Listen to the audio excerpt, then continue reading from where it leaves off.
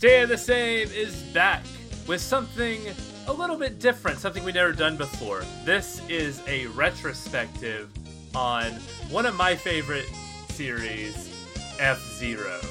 So I couldn't do this alone, so I have a guest with me. Tanner, welcome back to the show. Hey, good to be back. I've got boost power. I can only think of that or Show Me Your Moves, and that's not even from the actual mainline F-Zero game. As F-Zero fans, we have to talk about spin-offs. That's just the way it goes with this series. But yeah, F-Zero is a series that is something that has been around for me for a very long time. It means a lot to me, so I wanted to do something like this to kind of celebrate F-Zero sort of coming back with F-Zero 99 just a month ago, and so now's the time to celebrate the series while it's still sort of in the limelight again. Yeah, also, I think I mentioned this when we were talking about it. Not technically, it just is. This is also the 20th anniversary of F-Zero GX, which we won't be talking about in this episode since it's the first part, but I think most fans would agree is the peak of the series. Oh, peak racing game in general, for sure, so... Yeah, I'm trying to softball it in. I want to get some of these Gran Turismo freaks. Did you know a gamer can become a racer, by the way? I didn't know that, and then I saw the poster for the movie. I didn't see the movie, but I saw the poster for the movie. You mean the one they changed the title to include based on a true story? Yes. Oh, yeah. It's and I don't know if it's true, but it's admirable that I can see myself on screen. I can see a gamer become a racer. I do not give a shit about Gran Turismo. No. Maybe F-Zero would do a Last Starfighter thing where if you complete all the courses on the highest difficulty, then you'll be recruited into doing actual death races. Oh, dude, that would be... I fantasize about that at least once every 2 weeks. I want Captain Falcon to take my hand. I hear that fucking Nickelback, "There goes my hero," as he, hoists me...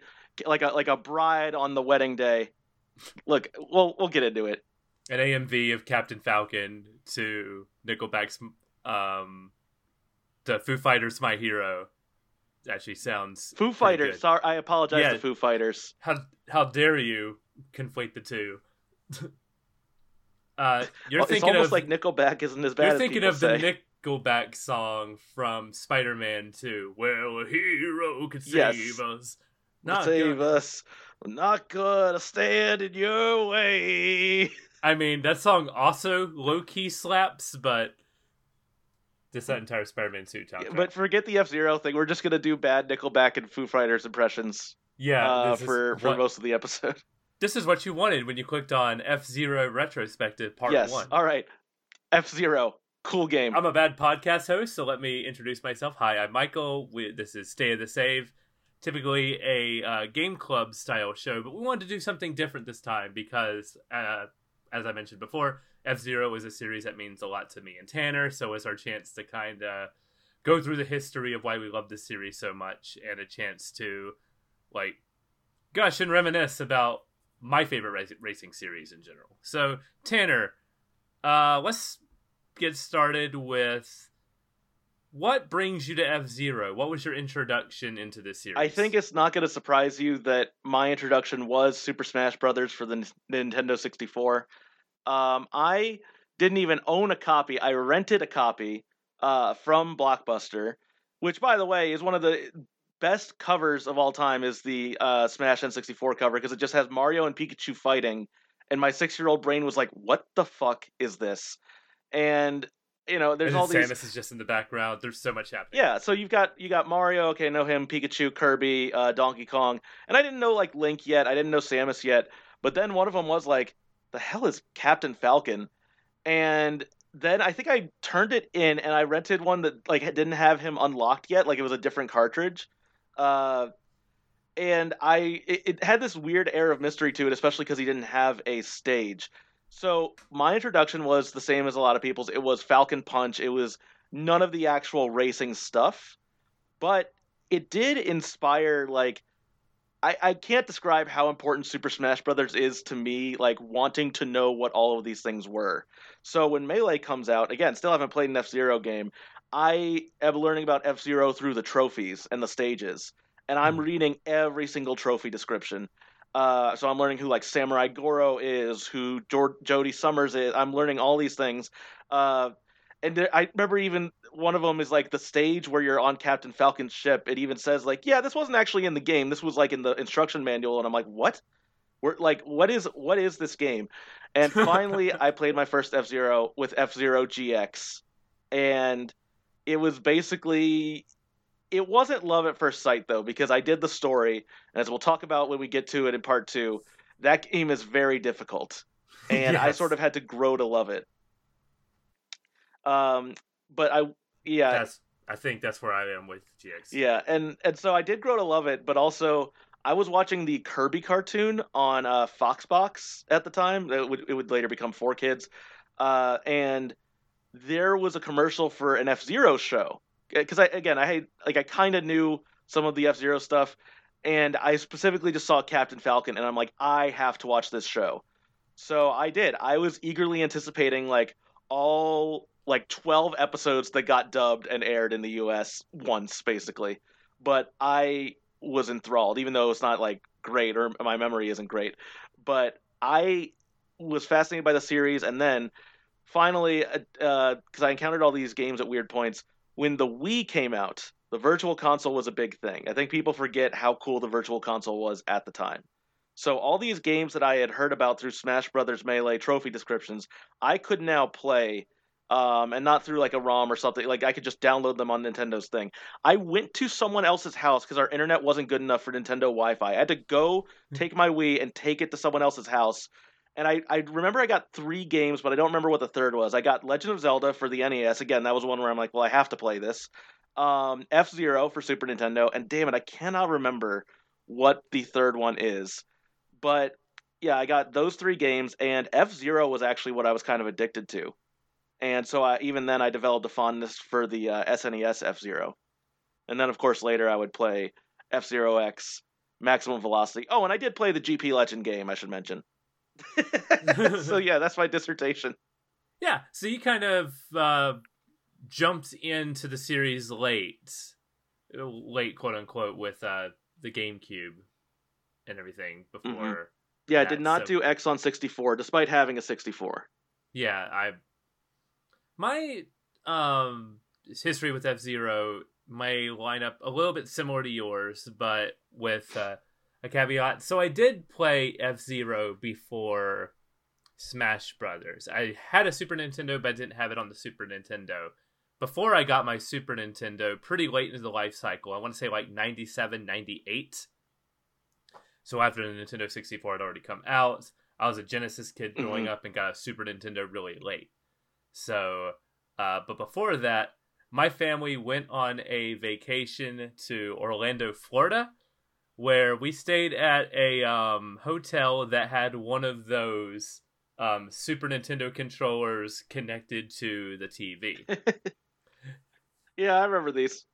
So it was a really rainy day, and they were just like, all right, we'll pay for you to play for a couple hours of this game system. So it was a new game system I never heard of. That's where I got my first taste of like Super Mario World. Played Final Fight on there for a little bit and was kind of interested in like games like that. But then I played a little bit of F-Zero. I don't think I made it past like the first or second race, but I remember thinking it was like really cool. And then by the time I got Smash Brothers for the 64 and saw Captain Falcon in and everything, it was like a being like, he looks like a racer. Is he connected to that like one racing game thing? And eventually connecting the dots and being like, oh, he's from this like racing series. And then after Smash Brothers Melee came out and really falling in love with that, falling in love with Captain Falcon as a character because he's really fast. His stages are really awesome with like fighting on the racetracks and everything.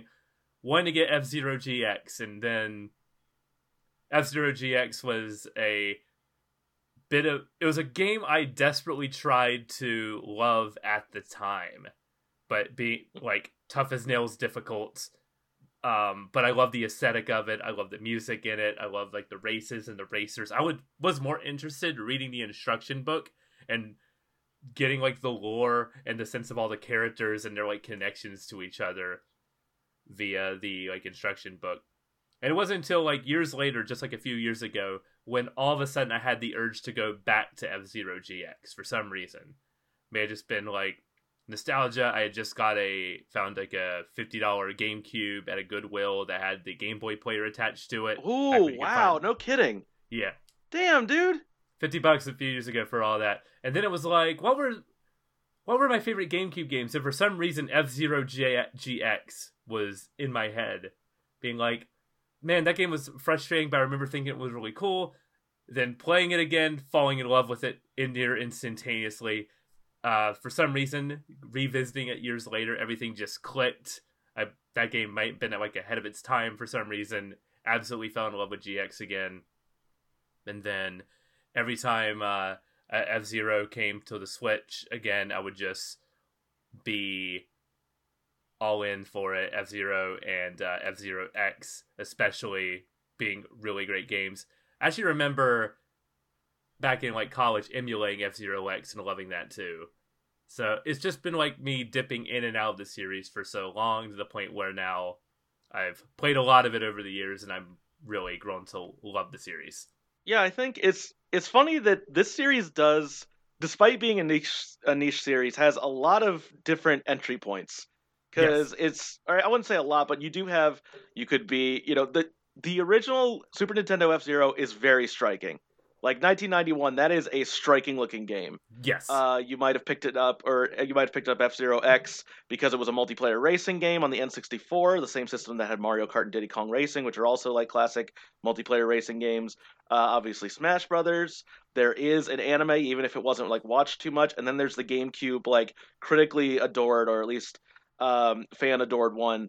And then, of course, it drops off, as we'll get to as we go on.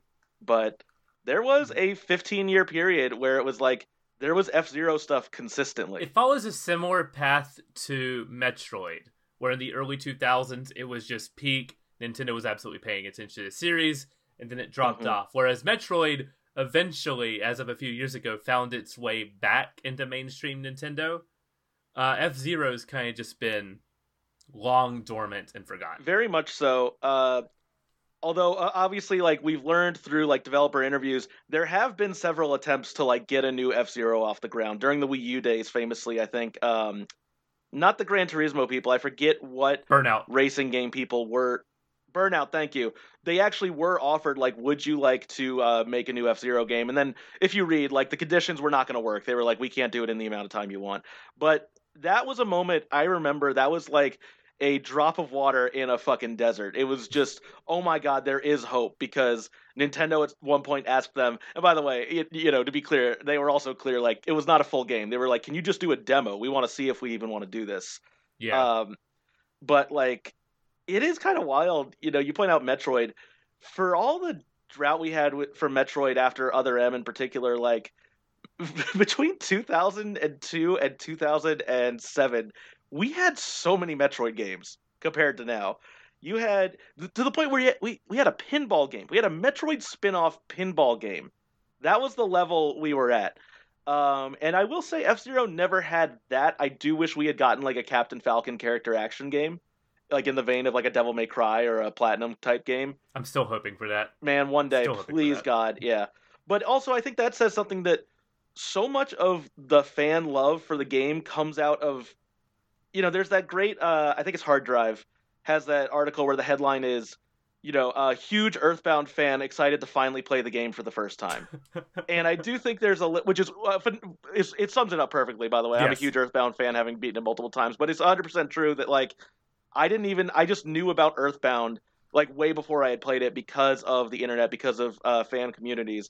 Mm-hmm. And I do think F-Zero doesn't have as passionate or as large of a base. Maybe the thing is, it is as passionate. I think that, like, the people who love F-Zero. Even attempts to do an F-Zero-like just really haven't taken on. No offense to those attempts.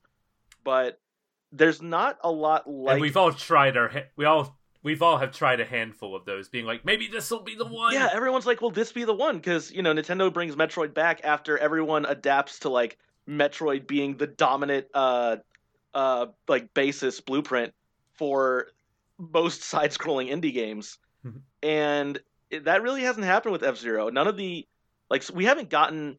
I suppose we've had certain games that tried to be the Mighty Number Nine or Ukulele of F-Zero. But first off, just the fact that I named those two, I think says how well projects like this have gone. Most games, most spiritual successors are like that, and not like a Bloodstain, which I've heard is very good. But I think something for me with F-Zero that you've hinted at, because you were talking about like reading like the manuals or the character bios, there's something about the aesthetics to F-Zero in particular. And I don't Yes. think this is that kind of thing that you couldn't really design in a lab. This came from like just weird 90s shit that then evolved into weird early 2000s shit, influenced by like every piece of sci-fi under the sun. And it's wild. Yeah, it's sci-fi superhero heavy metal rolled into a Well, I was racing about to game. say, like, I don't know if they've confirmed it, but to me, because there's, we'll talk about that great interview where F-Zero has an influence that I absolutely did not see coming that you Yeah. showed me, where I'm like, that is the last movie I would have predicted to like define F-Zero. But I thought for sure it's like, oh, you can't talk about F-Zero without. But it makes so much sense. I know when you said it, I was like, oh, okay, but in my mind, it was like, oh, you can't talk about F-Zero without talking about Speed Racer and Death Race 2000, which are like, and if I were to give a quick like airplane summary, I would put those two together. It's like, okay, what if like fun, colorful racers and colorful cars, but also like actual danger? Which is, have you ever seen Death Race 2000? I have not. It's maybe of the ones I've seen, it's probably the best Roger Corman movie. It's basically like a countrywide race where anybody who's on the track can get killed. It's like one of those where it's like it's the future and the evil corporation has this horrific form of entertainment to keep the populace subdued. Uh, but unlike Rollerball, it's actually really good. Like Death Race 2000 fucking rips. If you ever get a chance to watch it, I really recommend it. And I do think that if you watch it, you'll be like, oh, this has to be where F-Zero comes from, right? But it's not, at least not in any interview that I could find. That's true. So with that in mind, let's figure out where F-Zero does come from. We're going to start with the history of F-Zero leading up to F-Zero before we talk about the actual game. So before F-Zero, there was a game called Mach Rider. Nintendo has since made a lot of allusions and references, mostly in Smash Brothers, to Mach Rider. So it's probably a game most of you have heard of without actually being seen. But it was released in 1985, developed by HAL Labs. What we know as F-Zero would begin here from Nintendo. So it was a behind-the-car perspective, a futuristic setting, and a superhero-style looking main character.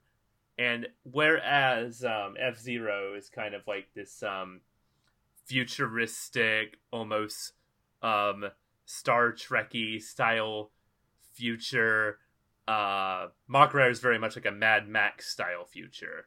Like on the ground, motorcycles attached with guns, and if I'm correct, it wasn't more of like a race. It was mostly just like get it from a point A to point B type of game. I believe so. I don't think there were other racers, although, by the way, like you said, it's definitely Mad Max influenced. Death Race 2000 has to be somewhere in this DNA. I refuse to believe that no part of F-Zero comes from Death Race 2000. But I definitely will say, like, I see more of a Mad Max design in the literal, like, the Mach Rider is posed like Mad Max. Like, it's kind of blatant, actually, how much this is supposed to be calling to Mad Max. Sawed-off shotgun in his hand, like, standing in front of his motorcycle.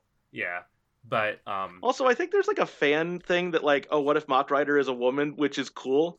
But I don't think there's any basis for that other than wouldn't it be cool? Wouldn't it be cool if, yes, just want to throw that out there. Female Mach Rider sounds kind of awesome, actually.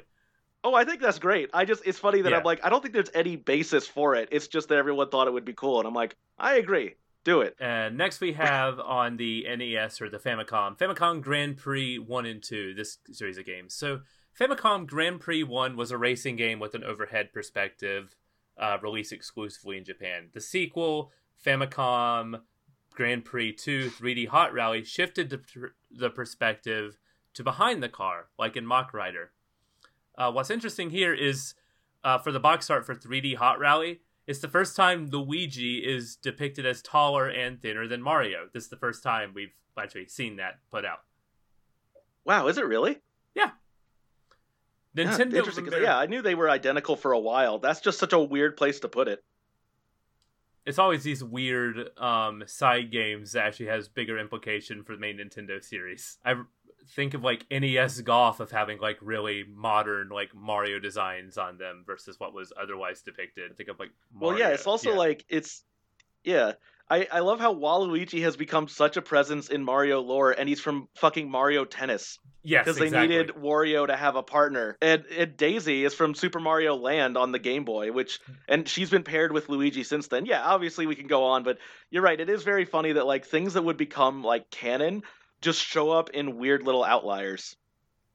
Yeah, for sure. And there's a lot of like there's a lot of like connections between weird Mario series, like Paper Mario. All the Star Sages in that are the main like players in like Mario Party 5. There's a lot of like the Mario sub-series kind of connecting with each other in interesting ways. But so when it came time for if they were going to localize the game, as you remember, Nintendo of America was kind of like the gatekeepers at the time between what came out in Japan and what came out in America. This is how we ended up with instances like Super Mario Brothers 2 in America being different from Super Mario Brothers 2 in Japan. Did you know that Super Mario Brothers 2 was originally a game in Japan called Doki Doki Panic? This is the first time I am hearing about this. Did you know this? Did you know this? Have you ever? I feel like it might be the single like most like did you know thing in video games. I'm trying to think of one that might be more, but that feels the most like, hey, did you know that Mario 2 is a completely different game in Japan? It's called Doki Doki Panic. That's like the introduction fact that everybody has to learn before they go into the deeper realm of video game history and trivia. That's like the hurdle you have to get over. Once you learn that, oh yeah. Although I've been to like, but it's funny because you say that's the initial trivia, and then you go to like bar trivia, and they'll do video games, and it's like, who's Mario's brother? And you're like, no, I want to talk about Doki Doki Panic though. I want to show off what a fucking nerd I am. All these people need to know that the Mario 2 they played is a lie. Yeah. Do they not know that Mew was accidentally like put into the game and it defined Pokemon? No. As I'm like, escorted out of the bar. Get better trivia. Yeah. So when it came time for 3D Hot Rally to make the localization jump, Nintendo of America passed on the game, saying that the cute art style would not sell well to Americans. So this is where our main hero is introduced, Kazenobu Shimizu. Can I just say that takes? I love that Nintendo has done that forever though, man. Because I think of Mean Kirby or Angry Kirby. Yes. This is another obvious trivia thing, but if you don't know, in Japan on all the Kirby game box arts, he's like smiling, and in America, he's always fucking pissed. Yeah. So they were worried. They're like, we can't have Mario with angry eyes in a race car. This will not sell well to Americans, so it was scrapped.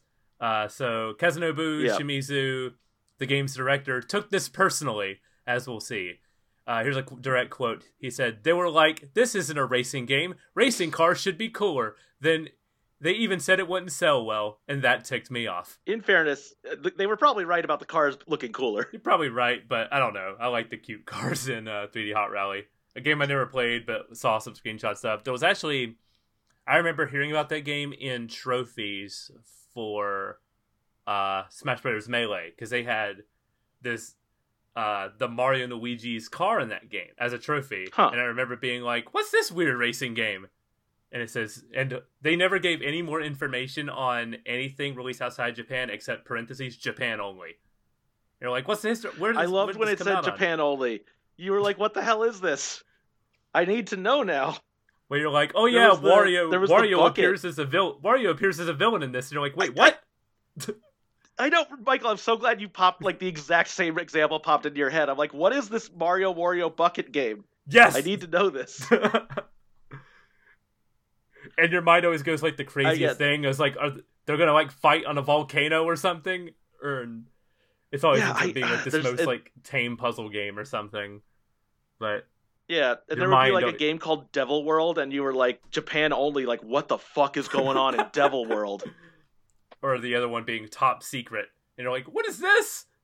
Oh, that was, which I did not understand till way later. Like, way later I found out the truth behind that one. Mm-hmm.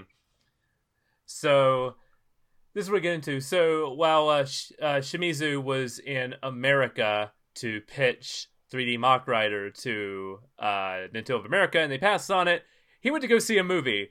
Shimizu saw Batman 1989 and got some ideas. He grabbed some comic books before heading back to Japan. Okay, I simply refuse to believe that Death Race 2000 has no influence on F-Zero. Having said that, this is another thing that gets kind of not entirely memory hold. I think people will talk about it, but like when we talk about modern movie marketing now, or really any movie marketing after Star Wars was such a huge hit, Batman 89 sometimes gets lost in the shuffle, and it's hard to describe how big the marketing push for that movie was and how at the time successful it was.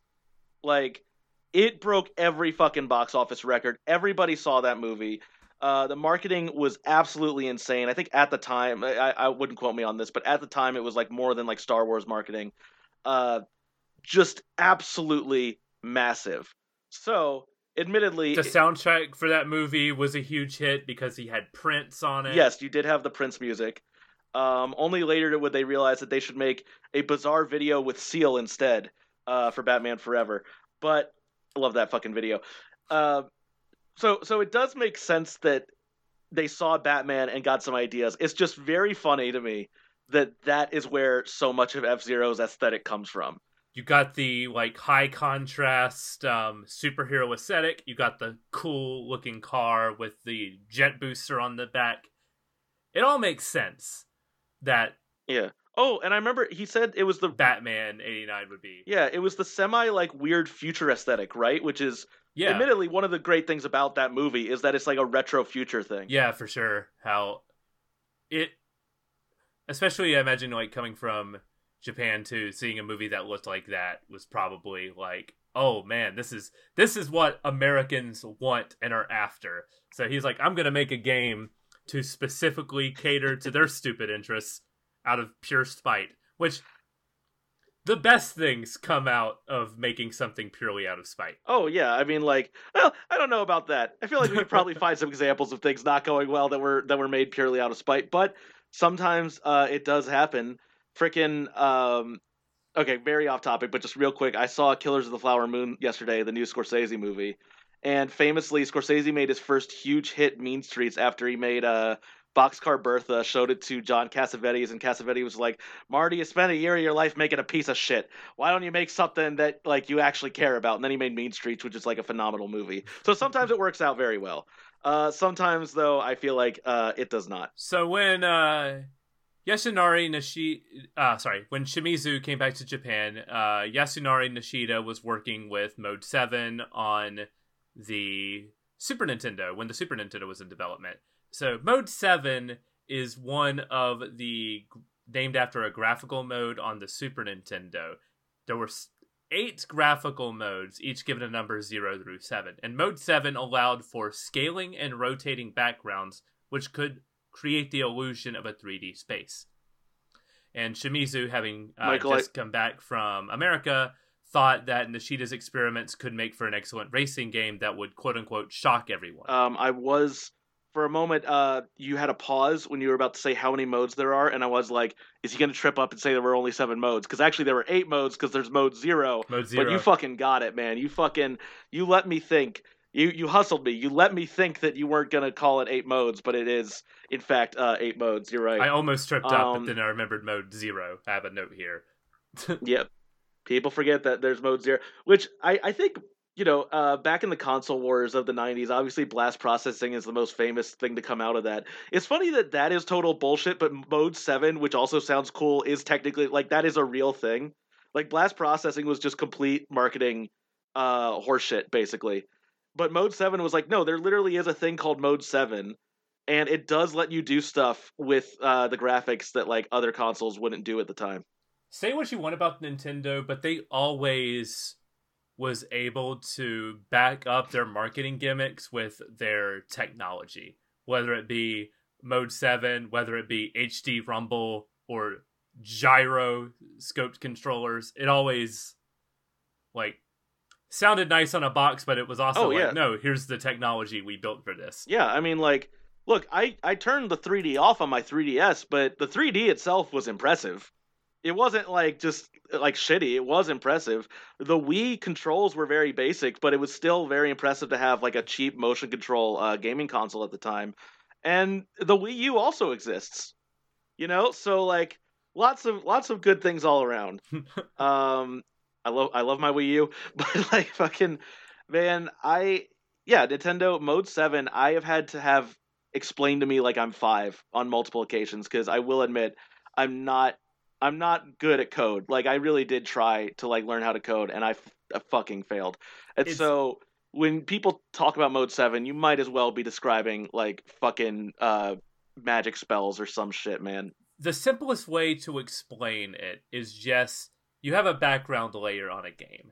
Now imagine like the background of a 2D platformer like Mario or something. Mode 7 allows for the ability to take that background layer and basically stretch and shape it however it sees fit. So the background of F-Zero is not like the background where we see the very simplistic like cityscape or anything. It's the ground, like the actual racetrack is the background layer. So, and that creates the illusion of 3D. Right. I will say that I just did a refresh on how this all works. Yeah. But yeah.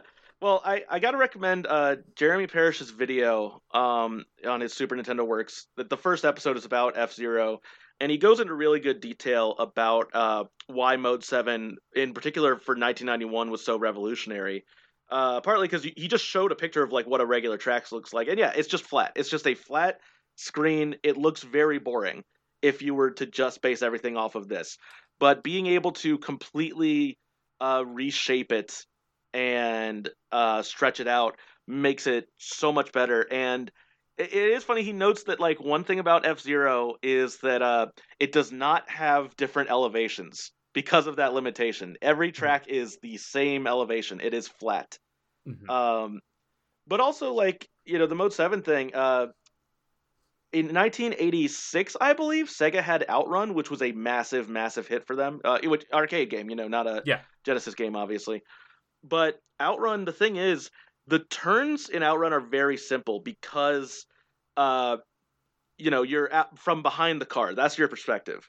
So you would either get top down. I'm stealing this point from him, by the way. I'm completely stealing this. But like, you basically had two types of racing games: either top down with complex tracks, or from behind the car, which was kind of more thrilling, but very simple tracks, like very simple turns.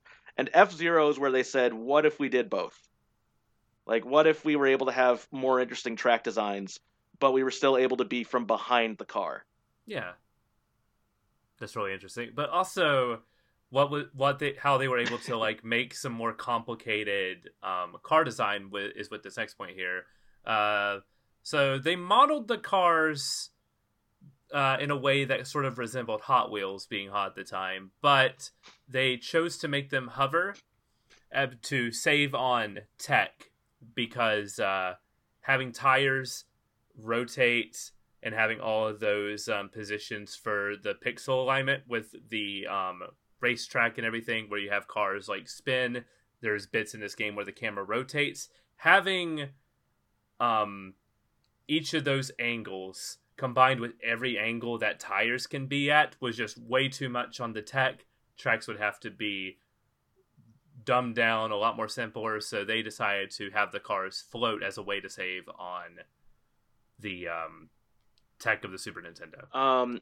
Again, well, you were saying the best stuff happens out of spite. Famously, I think Orson Welles said like limitations, or is like Limitations the is greatest art. enemy of an artist is the lack of limitations, something like that. Yeah. Because it does force you to get creative. And I mean, this is in Nintendo's own history. Famously, Mario's design comes from what they could like physically do, like knowing that his hair was going to be black and it was going to blend into the background. They gave him a red hat because when they originally had him like just wearing like a red jumpsuit, it didn't look right. So they gave him overall stuff like that. Yeah. Which then it basically this stuff ends up defining everything that the series will be in the future. F-Zero essentially, yeah, it's a futuristic floating car racing game because weren't sure how they could get the tires to twist on these tracks, which is I just think is so cool. That is really cool how that all sort of F-Zero's like personality and its like style came out of like design limitations, but also like its design feats. Combine that limitation with the Mode 7 and you got a really unique aesthetic and really unique design here. And setting the game in the future was also a smart way to get around some of those development hurdles, because if you set in the far future, your cars don't need tires and can hover. So now let's get into the setting of F-Zero, starting with the time period here. So F-Zero takes place in the year 2560, and intergalactic trade is booming. Billionaires got bored and decided to fund high-speed death races. Racing circuits were built 300 feet above the cities, and the early races resulted in several deaths, but was refined as racers gained more experience. And here's something. So I believe that is the lore, how F-Zero 99 fits into the lore.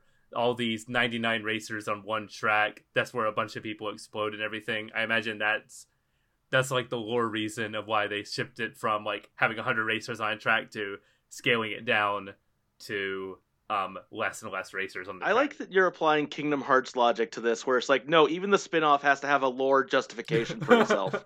It can't just be a spin-off of like a cute little gameplay thing. No, there has to be a story reason why this is occurring. But I love that a lot of what you're getting is from the instruction manual, which, not that any of that is even that crazy. I guess I just didn't expect the billionaires like wanted more violent entertainment stuff to come out of this. Once again, Death Race 2000. But like, I'm looking at it right now. I'm looking at it right now. I love that there's apparently a quote, "Why not hold, on a galactic scale, some competition like the F1 races once held on Earth centuries ago?" And that is such a non-American thing to go to F1 and not like NASCAR. You know what I mean? Like, it is very, and I don't say this like in a derogatory way at all. Obviously, I think F1 is like much cooler, but it is just very funny that like somebody in the future would be like, let's do F1 again. And not like, let's do the Roman gladiator shit, which is usually what they do when they're like, we need future entertainment. What if we just did gladiators again? I like the idea that they said, what if we did races again? So we could just drink our basically just get fucking lit for like 3 hours and just watch a bunch of people drive fast. In an alternate universe, F-Zero was modeled after NASCAR. Hey, that's the spinoff we need to see. Yes. All right, I want Dale Earnhardt's F-Zero. Absolutely. So let's get into some of the planets. So Mute City, the original name for Mute City was Mutant City and is the biggest city on the Federation planet. So because of that, it's like the hub for a lot of like business ventures and everything in this universe. And I believe that when they do GP Legend, it gets retconned into being New York. Like they just built over and renamed New York, I believe. So it's New York from Futurama, but they named it Mute City. It's literally just the Futurama thing of New York. It literally, like, it's just the fucking exact same thing. I believe. We'll get there when we get to the GP Legend anime, but I think they say Mute City is just supposed to be New York. We'll get there. Big Blue. The only note about Big Blue is that 99% of the planet is water. That's all they feel the need to mention here, besides like the magnetic fields on the track. But yeah, the planet itself, water, turns out. It's called Big Blue. They're like, what fucking more do you need? How much more description? It's fucking Big Blue. Like, I'm not even kidding. I love that name. It's like, just says it all. Just Big Blue. Lots of water. Do you need anything else? Sand Ocean is that it's a desert planet because every sci-fi needs a desert planet. Yep. We have preferably with some giant skeletons. You gotta have like a big animal skeleton. You need animal skeletons or sandworms or both if you want a sci-fi sand planet universe. Yeah. And I think they skipped on sandworms, but they're like, get some fucking skeletons in there. Next we have Deathwind. Interesting fact about Deathwind, it's the most peaceful place in the universe where fierce winds blow without respite. So better... I love... Yes.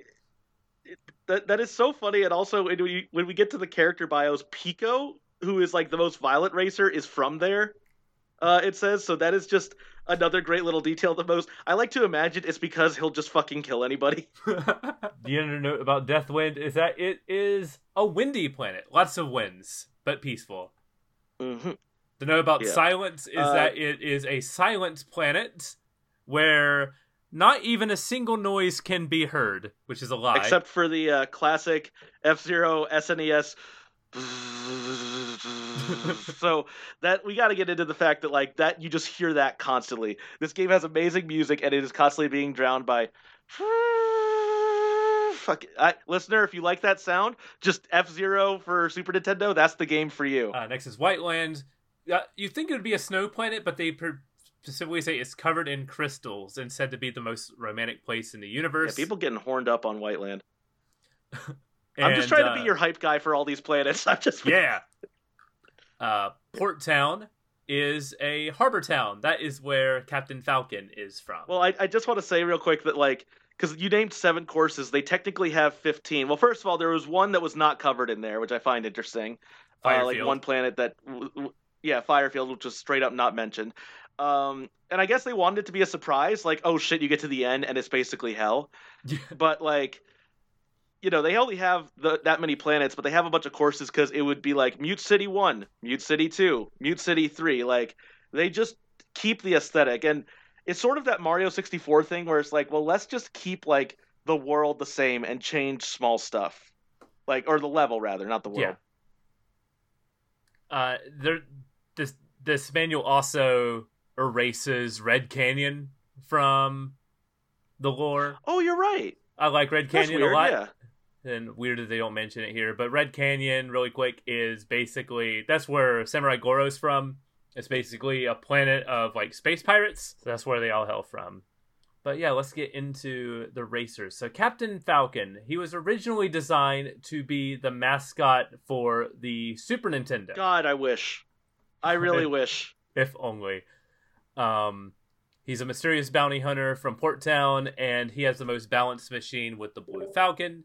Next, we got Dr. Robert Stewart. He started racing after the death of his father, and his car, the Golden Fox, was made by Stewart's father, and it prioritizes acceleration. So it speeds up really quickly. But I did not know the thing about the death of his father. They just throw these little lore details in there. Yes, all the most interesting stuff about F-Zero is like hidden in like character bios in the manuals. It's crazy. Next is Pico. Yeah. He's from Deathwind. He's a racer and hitman. He's very aggressive, and his car, the Wild Goose, can withstand heavy damage. Next we have Samurai Goro, leader of a band of thieves. He possibly stole his machine. I love how it says his machine doesn't outline it one way or the other. He says his machine might have been stolen, but we don't know for sure. Yeah. We can't check the fucking VIN number or whatever, so we're just making assumptions, and you know what they say about assuming, so no one's gonna really confront him about it. And the Fire Stingray is the fastest machine, because of course the criminal has the fastest one. Right. So, Michael, I gotta be honest. Pico is the fucking coolest. Pico is like the fucking coolest guy. He has that machine, looks sick. The name, the Wild Goose, perfect fucking like race car name. Just absolutely the Wild Goose. Fucking yes. This man just looks sinister and angry. Yeah. He is, and also it's like, we don't know, he's the only alien, but to me it is important that they had one of the racers be an alien. And so I love that. I do like, for the record, I do think Captain Falcon and the Blue Falcon also peak designs. I'm like, these both look fucking great. The Blue Falcon in particular. You want to talk Hot Wheels? It does kind of look like a Hot Wheel, but I mean that as a compliment. It really does. Sure. It's just like and I'm ambivalent about Dr. Stewart and Samurai Goro, but like I love Pico and I love Captain Falcon and both of their machines. The F-Zero instruction book also comes with a comic. In the comic, Captain Falcon's robot tells them to get ready for the race, but he's got a bounty hunt first. He also arrests the Kingpin.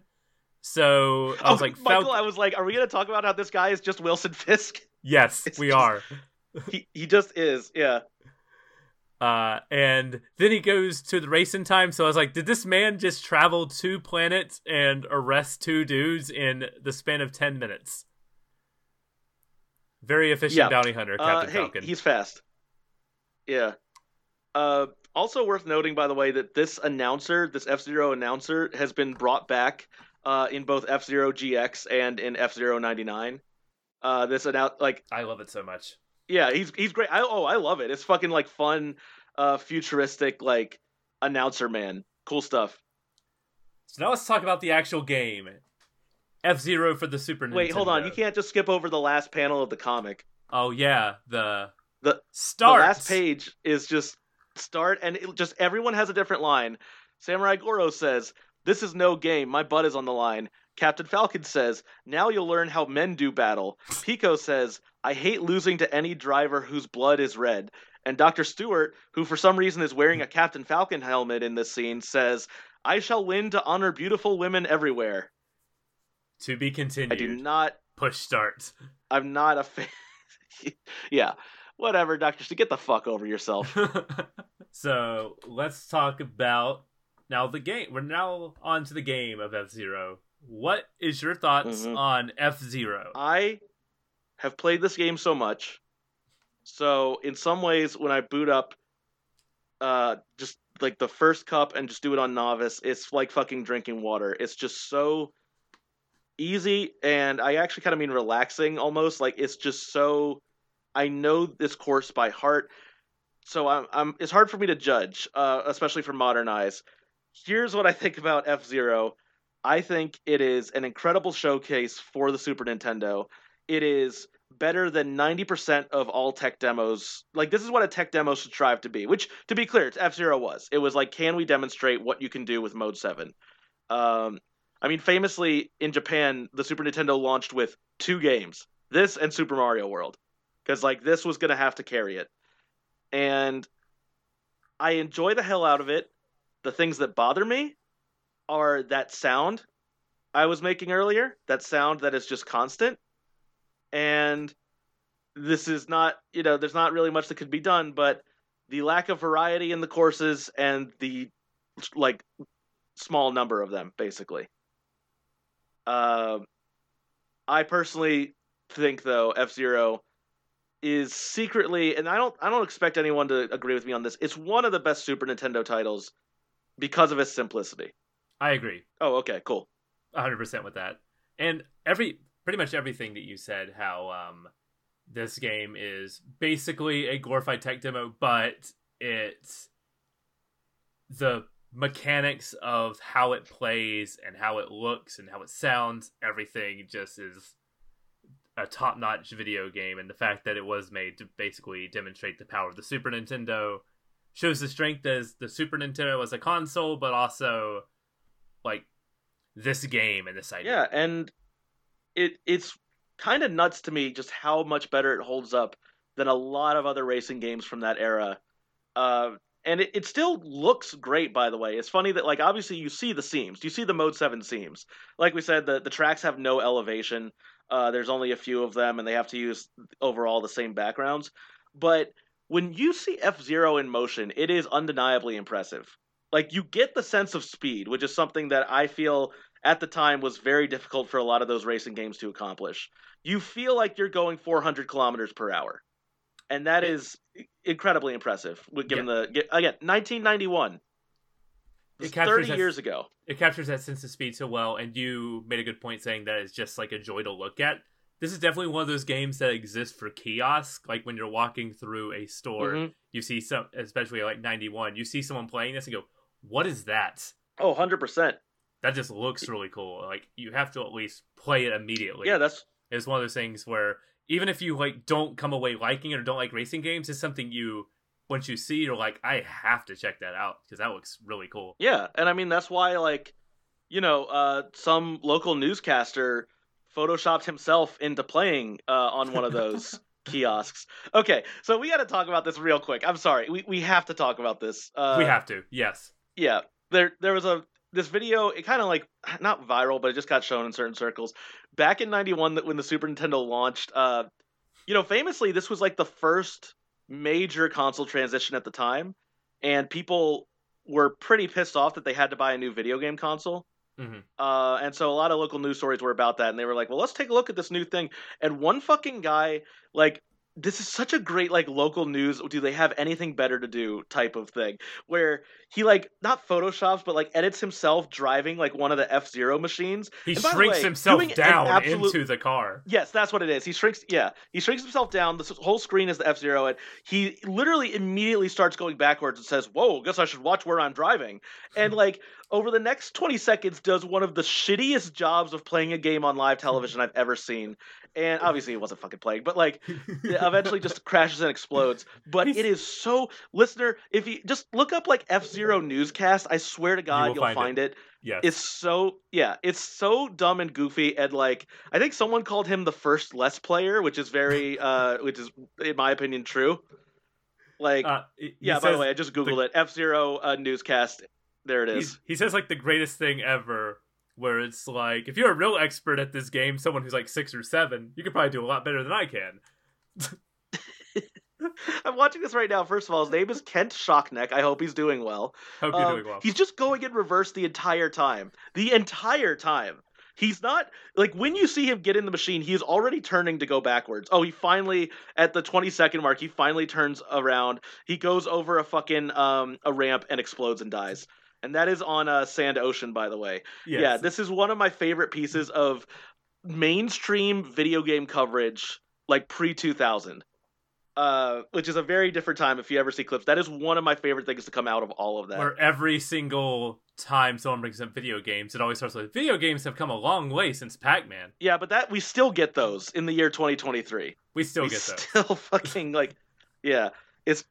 Oh my god! Every time I see one of those, I just want to like fucking wring someone's fucking neck. I'm sorry. Wow. Also, can I just say that this guy I googled Kent Shockneck real quick.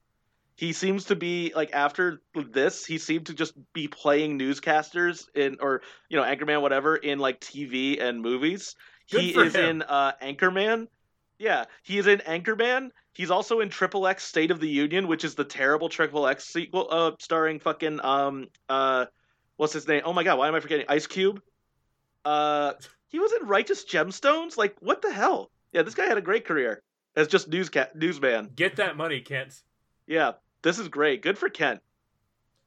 All right. Sorry I had to give the quick Kent Shockneck IMDb, but good to know he did pretty well after that embarrassing F-Zero performance.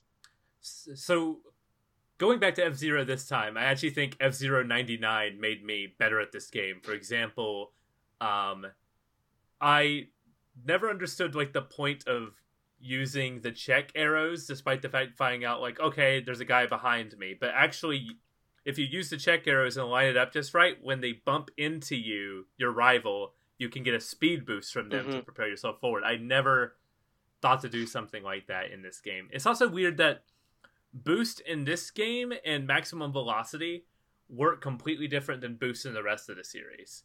Every lap, you gain one boost. And there are some races having like, especially in the later tracks, doing like tight corners and everything, is you don't want to use that boost except for like specific jumps or long stretches because it'll immediately backfire if you hit a corner, because then you're activating tilt mode in a pinball game and just bouncing off walls, hit a wall a certain way. Yeah, I think part of the fun with the boost is that like an inexperienced player, when they fuck up, will immediately use the boost and immediately like start bouncing off walls. And I think the system for boost would be better.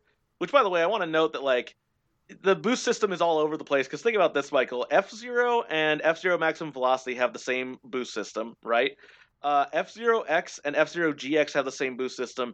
GP Legend does a weird play on the F-Zero X and GX system. And then F-Zero 99 technically does the X and GX system, but it lets you start with the boost immediately. Like the boosting systems in this franchise are somewhat inconsistent.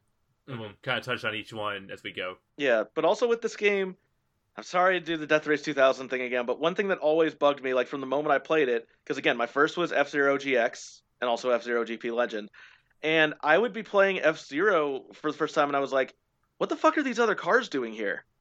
They're like clearly not in the race, are they? Like I thought that like this was just like a highway, and these were people like in their fucking commute going to work. And there's a breath race happening. Yes. Like, I was very confused about that. Also, there's just cars that are bombs. You know, there's literally just, like, cars that are flashing, and if you hit one, it just completely explodes.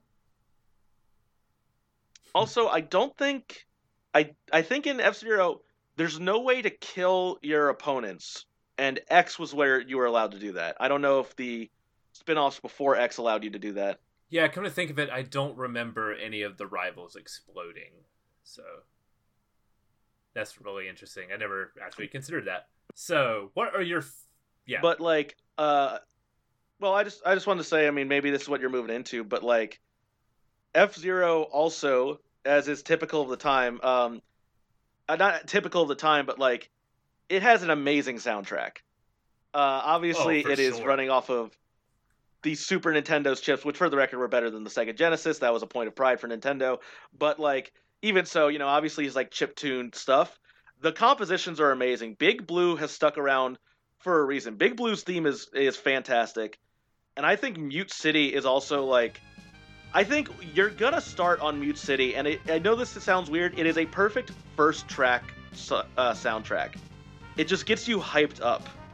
Whereas like, which actually I think also, I mean, forgive me if I'm moving into like talking about certain songs in this game or certain music tracks, but like, there's some that really fit. Like, I love Silence. Silence is the final track of the first Grand Prix, and it feels like a finale song, which is so unique because I don't even think the other two final tracks in their respective cups fill that void. Silence has a great, like, it feels like it's been like a long journey. That's what Silence makes me feel like, even though it has only been like 5 races. Mm-hmm. So Silence and Big Blue are your favorite songs in this game. Yes, however, I will say that Deathwind's the Deathwind music contributes to maybe Deathwind being like the best vibe of a track because it's just like the gimmick, the visuals, the music all come together on Deathwind. I love it. But yeah, I would say the best actual songs for me are Silence and Big Blue. Best songs for me go Big Blue, of course, and Whiteland. I really like Whiteland's theme. Whiteland's really good. I don't want to shit on Whiteland. Yeah, and I actually love Whiteland's like aesthetic too. I like the white and the purple. Just No, something about yeah, that color combo that's the just thing. looks beautiful to me. Yeah. I mean, that's what we've been talking about. I overuse the word aesthetics, but like a lot of these tracks just look really neat. They look really good, even with all the faults. And I especially like Mute City 2. Oh yeah, Mute City 2 at fucking sunset rules. looks especially beautiful. Yeah. And I always felt like, yeah, that's why I like Deathwind. It just feels like an alien planet. It really does convey like racing on a deadly alien planet, which is something that like I love Mute City. Mute City doesn't do that though. So, what are your favorite tracks in this game from like a gameplay, from a sex perspective? What are your favorite tracks? I think Deathwind 1, because I do think Deathwind 2 has like a really bullshit sharp turn. Mm-hmm. It's the only problem I really have with Deathwind 2.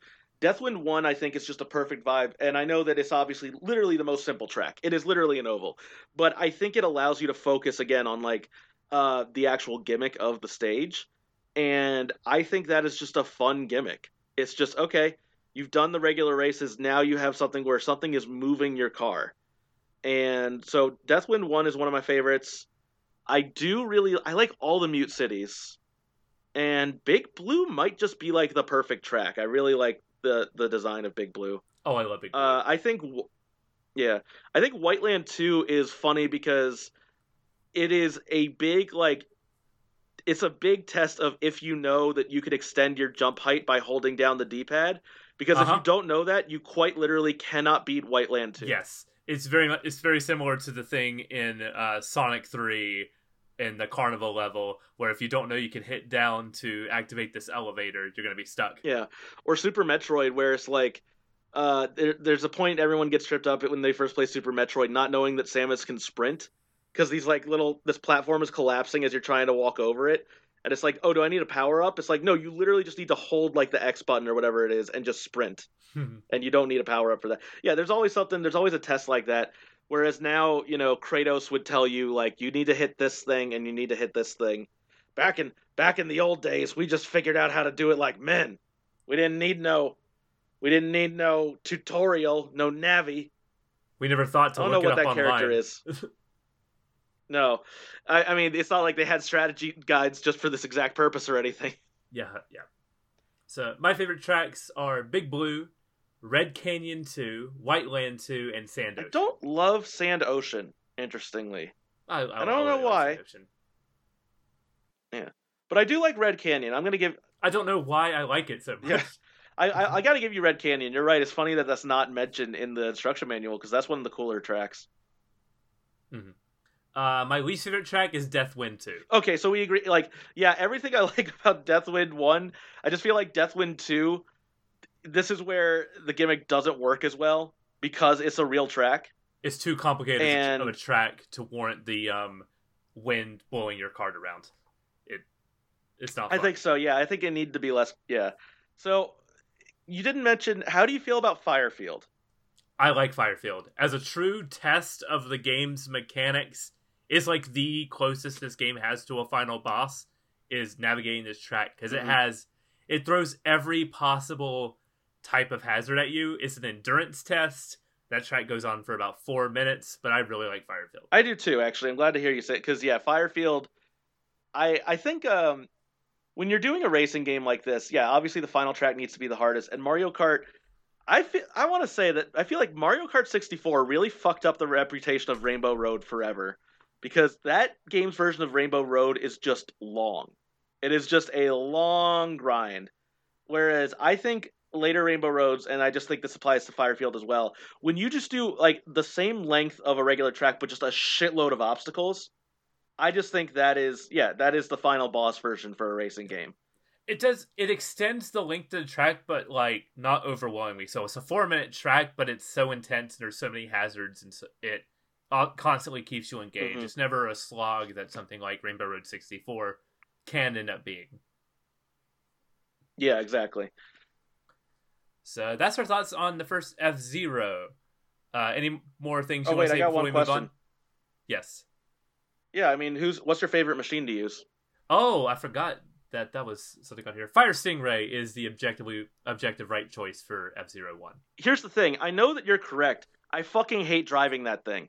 I don't like it. So I drive the Wild Goose. No, the Wild Goose is also good. No one likes the Golden Fox. The Golden Fox. I don't... Actually, I was going to make some joke, but I genuinely have just never cared for that in any F-Zero game. Yeah. Even 99, I tried it for like 2 races. I'm like, nope, still hate this one. It gives you and not to talk about 99 too much, but I imagine it carries over to this game as well. It does give you your life meter back a lot, but in F-Zero 1, the life meter is, except for a few tracks, sort of like a non-factor. Like, it's not as much as like a... something you're constantly watching, like in other F-Zero games. Right, and again, this will come up as we discuss F-Zero X, but like tying the boost to the health meter completely changes that game, whereas this, the life meter is a separate thing from boost. That is something that we're about to get into with X in a little bit, but for this game, you're right, the life meter stuff doesn't matter as much because it's basically treated separately from the boost function. Mm-hmm. So we talked about how good the music for this game is. So good, in fact, that in March 1992, Yoshio Maki produced a F-Zero jazz record. And all the songs slap here. They need to go back to doing this kind of shit. We need to go back to, like... I mean, I guess we kind of do, but, like... I don't know. You hear about stuff in Japan that was produced to, like, tie into some of these games, where you're just like, why didn't we get any of this? This is so stupid, it sounds fun. As someone who had Killer Instinct as a kid, I rocked out to those Killer Tracks album that came with that game. Killer Cuts, that's what it's called. I want, like, the King of Fighters audio dramas that they were doing over the radio in the 90s. Like, that's the kind of shit that I wish they had brought over here. Wait, what? I never heard about this. Yeah. Oh, this is an entirely different fucking topic, but, like... Look, I did a lot of research for King of Fighters for a project that never went off the ground, but man, just some of like when King of Fighters was at his peak in the 90s, the multimedia stuff they did, specifically like visual novels and audio dramas, man, they were really pushing those characters because that was some early like Tumblr-esque shipping and stuff like that. Oh my god, that's amazing. Anyway, that's all I got to say. So now, because F-Zero was a hit, the people at Nintendo looked into creating a sequel. So a sequel to F-Zero was in early development, but what was there was shifted to a separate project. And this is where I need to talk about something called the Satellaview. So what is the Satellaview anyway? The Satellaview is a satellite modem peripheral produced by Nintendo for the Super Famicom in 1995, containing 1 megabyte of ROM space, and an additional, adding on to the Super Nintendo, 512 kilobytes of RAM. This was a project developed by R&D 2. It was a mail order exclusive. You had to sign in and get it through the mail. You download games through satellite broadcast, but in the US, we had something similar to this with something called the Sega Channel, which allowed you to download games over your cable box. Whenever you read about, like the early attempts to try to do like downloadable games or streaming games, and everything is running through cable, you're just like, what a fucking horrific nightmare to imagine. Like, this is shit that like H.P. Lovecraft could never. So F-Zero got 2 like pseudo sequels, not even sequels, more like expansions. BS F-Zero 1 was released as multiple broadcasts because this was like a satellite based thing. It was all through program times. So certain games would not be available all the time, just available at certain times. Like tuning into a TV show, you would tune into your favorite game. What if we just made gaming worse? Again, there's certain points where you just, and this still happens, by the way, like where you just hear something and it's like, did they in a boardroom say, what if we made it worse? It's so like, complicated. What if everything just sucked a little more? I'm gonna talk about the Satellaview interface because oh my god. So F-Zero 1 was BS F-Zero, BS the shorthand for the Satellaview. F-Zero Grand Prix 1 was multiple broadcasts, allowing people to download the latest cup for a limited time. BS F-Zero 2 was one new cup that did not have a time window. As a result, this version was easier to preserve. Now, I have emulated the Satellaview to play F-Zero Grand Prix 2. And when you boot it up, the Satellaview, you are basically greeted to what looks like Face from Nick Jr. back in the day, and all Japanese text trying to navigate this thing, telling you what to do. And I went out to the main menu. The main menu is a town from like an RPG like Earthbound, which you walk around in to get to the different centers. Like you go to the broadcast center to tune into broadcast. Like you go to your TV station. You can go to like, I guess, friends' houses. I don't know. I was trying to figure out what these were. Some of it was in English. So I was able to like parse some things around. So the menu for this thing is like a little Earthbound RPG town to walk around in. It's wild that this came out in 95. It sounds like 10 years later when Sony people were trying to figure out how to make PlayStation Home work. They were like, that's it. We're gonna build the PlayStation Home based on like the Satellaview thing, and everyone will love it. Everyone will love waiting in line and having to walk around physically within the game space. It's wild. It's incredibly dumb. So I figured out what I needed to do is because I was playing like a ROM of BS2, BS F-Zero 2, I went back to my home and talked to the TV, the face figure I saw before, and I went to, it was like saved broadcast, and that's where it was. These aren't games, they're considered broadcasts, and that's where I was able to play BS F-Zero Grand Prix 2. And it is super cool. This is like a DLC campaign for F-Zero with some really awesome tracks, including, I have the entire list of tracks here. This is the Ace Cup. So this literally sounds like a DLC cup. It's like, we went all the way to King, now here's Ace. We got all of these are remixes of other tracks. So we got mute right away. When you see the machines, and the machines have more like an even more future like aesthetic going on. These are like bulkier machines. They look like rocket ships almost versus actual cars. I really like those designs. I saw a screenshot. I'm like, these actually look cool though. Mm-hmm. That the yellow one and the Stingray are a little bit too bulky and ugly, but the Falcon one, the Blue Falcon equivalent, is super cool looking. I love it so much. So right away, we got Mute City 4 as the first track. That made my jaw drop immediately seeing Mute City 4. I'm like, what? We get more Mute City? But I think that's actually... Your description of DLC or a DLC campaign, I think, is pretty accurate based on how you're describing it, at least. But that actually sounds neat. I hate that it was delivered in this fucking shitty system. It is worth seeking out. If you can figure out... If I could figure this out, it should be easy for most people to emulate this thing. But BS F-Zero Grand Prix 2 is actually really cool and has some really cool tracks. Because in the second one you get is Big Blue 2.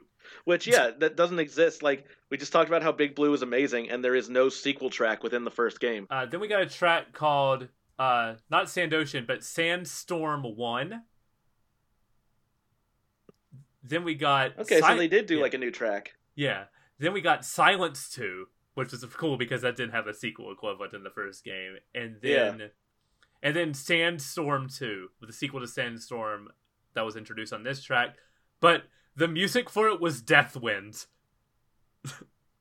Oh shit! Really? I was like, "Oh no!" I love Deathwind's music. Yeah, that's not a good start. I was like, "Oh no, this is gonna be bad." So it's sort of, if I remember correctly, it's been a few weeks since I played this. I think Sandstorm 2 specifically was like a Sandocean style track with like the wind blowing, like being in a sandstorm. So makes sense.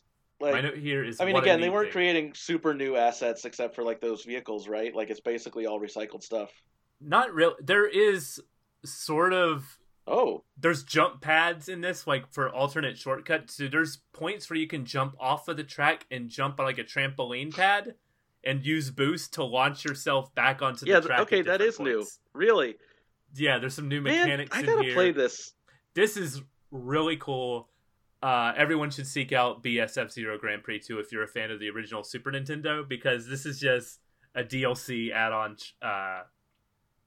Grand Prix, and you'll be as giddy as I am when you see F-Zero 4 on the screen. Yeah, Nintendo, put this shit on, like, Switch Online.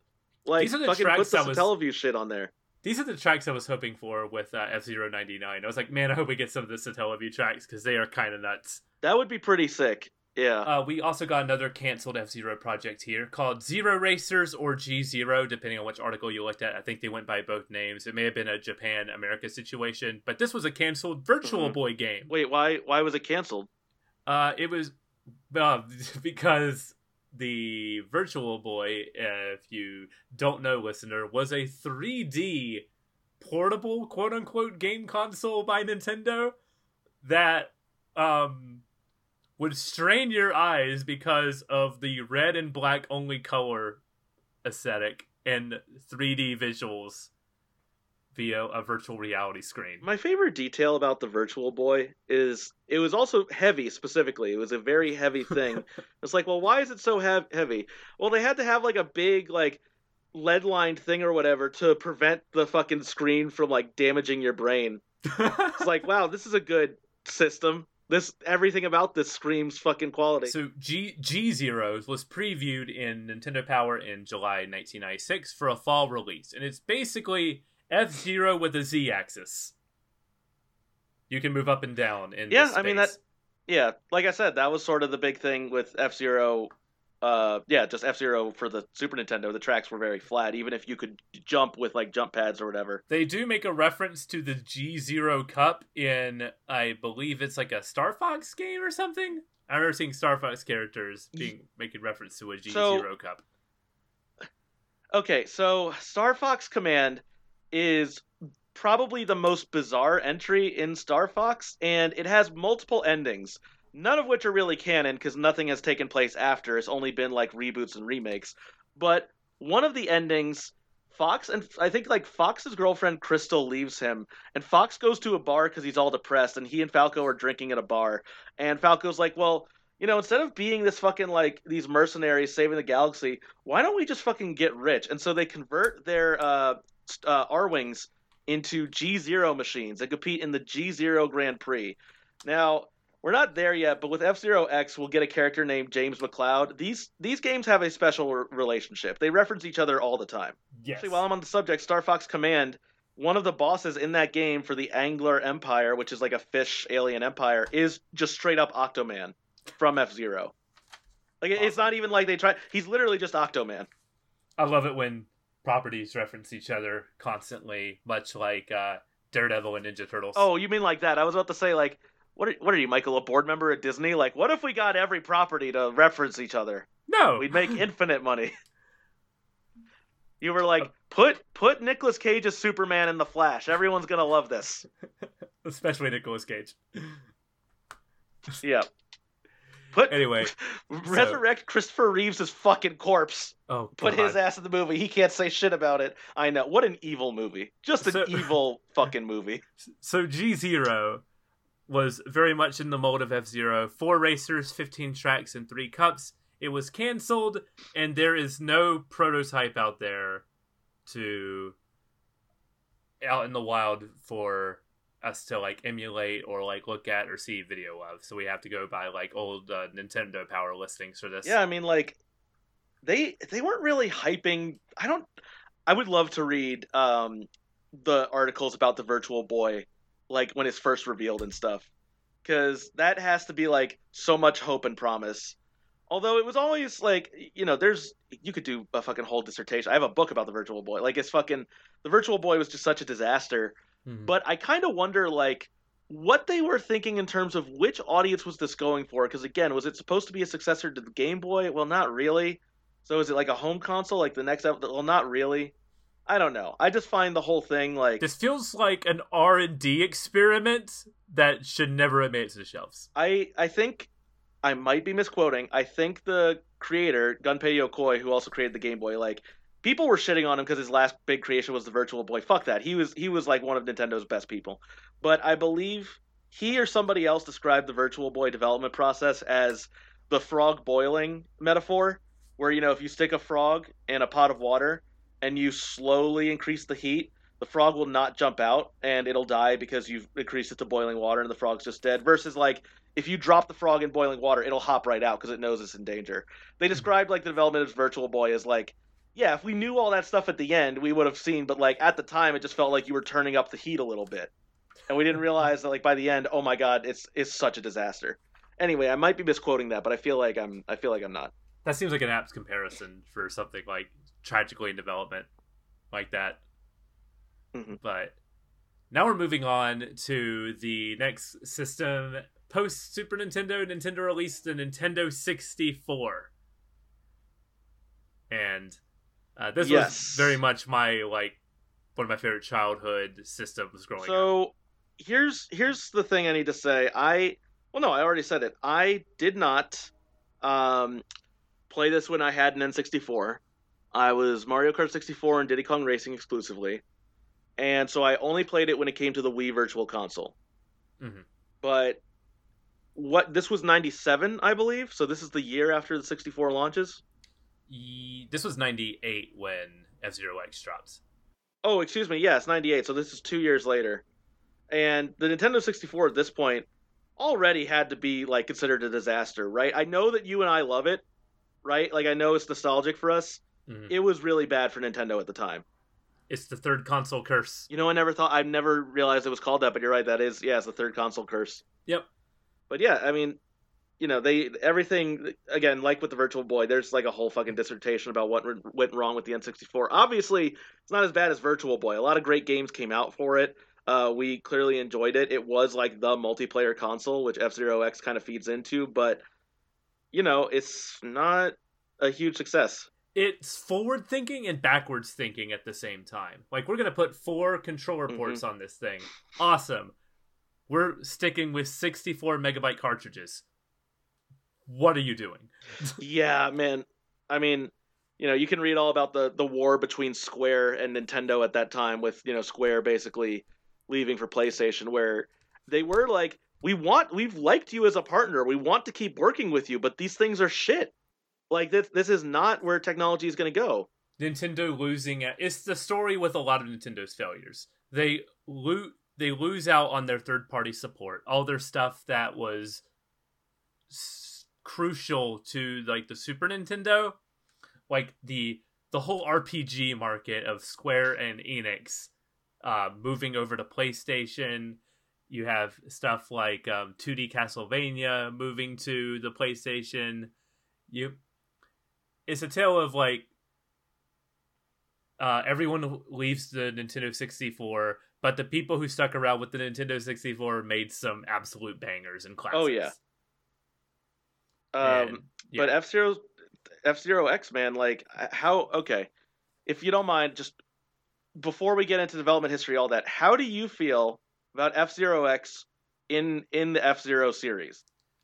Like, how do I feel about this game in particular? Yes, kind of like, and where it fits within the series. Like, this is one of my favorite games in the series. I love F-Zero X. Love this game. So I think I'm not as positive as I used to be. Oh, I do think that like, no, I do still quite like this game, but there's just some stuff that I don't know. It's not bad. It's actually, well, okay, but to be clear, I don't want to sound that negative. It's still a very good game, but I don't love it like I used to, and it feels like almost like a weird placeholder when I think the first is such an important part of obviously the series because it's the first, but also just an important part of the Super Nintendo. And I feel like F-Zero X is where F-Zero is just kind of there, but not really like doing anything for whatever platform it's on. That's kind of how I feel about F-Zero X. But I will say that it added a lot of what I would love about the franchise, specifically the characters. That it was going to add a lot of characters to give them all lore, and you're going to have a ton of machines, and they're going to look super fucking cool. It also, finally, this was the game where it set the rock aesthetic. I have in my notes, like, when you boot up this game, because when you boot up this game, I forgot that it just begins with a sick guitar riff over, like, the N64 logo. Yes. Uh-huh. That guitar riff is burned into my brain. I love it so much. It's a sick guitar riff. You press start, and immediately you get, like, 7, like, big booby models with, like, holding up the signs for, like, the game modes. And I'm like, okay, this was the vibe they were going for. I see. You act like I'm crazy. You're right. You're right. I'm not saying that's good. I'm just like, I forgot about that when I went to replay it. I'm like, oh yeah, they were going for like almost like a sleazy vibe, which is kind of fun. And actually, okay, now I'm going to get more complimentary. Which fits the vibe of like... No, I think I love the art in particular. Like just I don't mean like the 3D political noir. I mean like the 2D like drawn art for all the characters looks fucking great. It's so good. It's tragic that the F-Zero X box art still looks cool in North America. Like you have like it very much focuses on the like hard polygon shape of the vehicles charging at you. But if you look at the Japan box art for F-Zero X, it looks like a freaking movie poster. You have the cars charging to you at the bottom, but then you have like the floating head poster of all the racers. And there's lightning. It is so badass. Yo, this looks sick. Right? This is so good. What the fuck? Why didn't we get this? Right? This looks great. God, you've got Mighty Gazelle just lording over fucking everybody. This is awesome. Yes. It's amazing. This is the much better cover. And it's wild that it looks like the bottom half of it is just the US cover. They were like, well, we can only fit half the cover onto this fucking box. They were like, well, definitely the fucking bottom half then. They're like, we don't want to... I think it's because the box arts for Japan a lot of times were up and down like cardboard cases, like they versus in America they were like landscape. So I guess they couldn't find a way to make that box art work. But I was like, you focused on the wrong part of this cover. Yeah, I get from a marketing perspective, you need to know it's a racing game, and if you just looked at this, you're like, what is this? Like crazy superhero game. Yeah. I get it, but how dare you? You're right, I get it too. I would be in the marketing room and I'd be like, it's a game about fucking racing, put the goddamn cars on the box.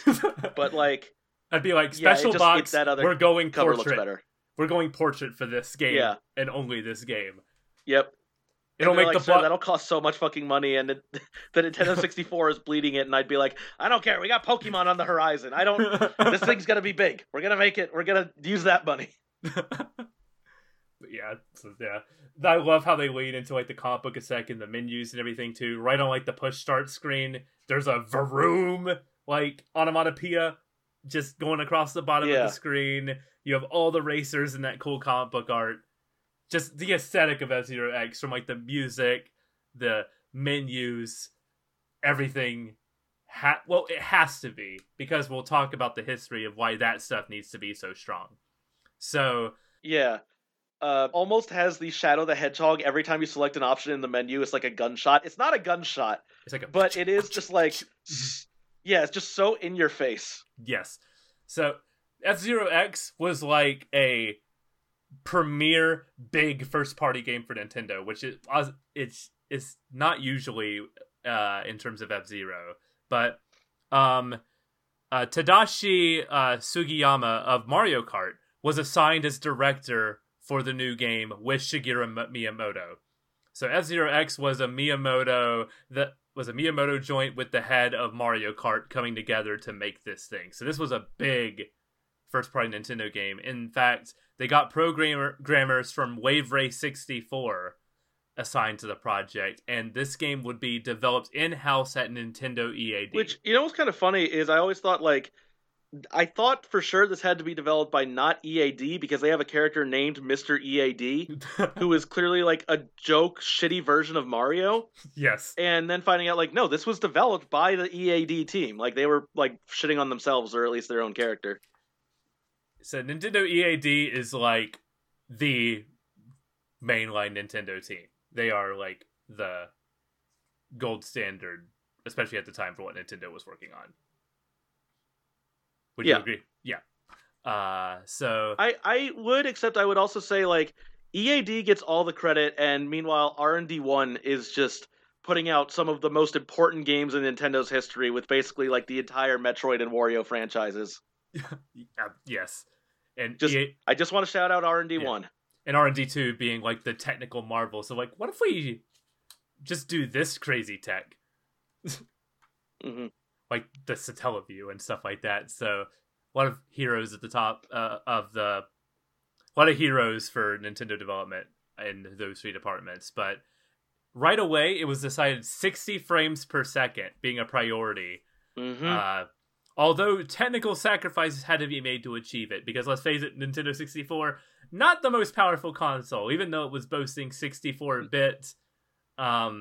The cartridge space limitation really held it back. So in order to get that 60 FPS, we had to do a lower polygonal count, simple backgrounds, fog, that N64 fog, lower texture detail. Yeah. But this was the right call. I mean, just like, I played it again last night. You know, I played it again last night for this, and I already knew it going in, but when I booted it up, I'm like, oh god, I forgot that, like, from far away, these machines look like shit. Like, they do not look good. This is an ugly game. It is ugly. There is, like, I actually think one thing to its benefit is that there is nothing going on in the backgrounds, and it's like, well, thank God, because you're going too fast to, like, pay attention to them.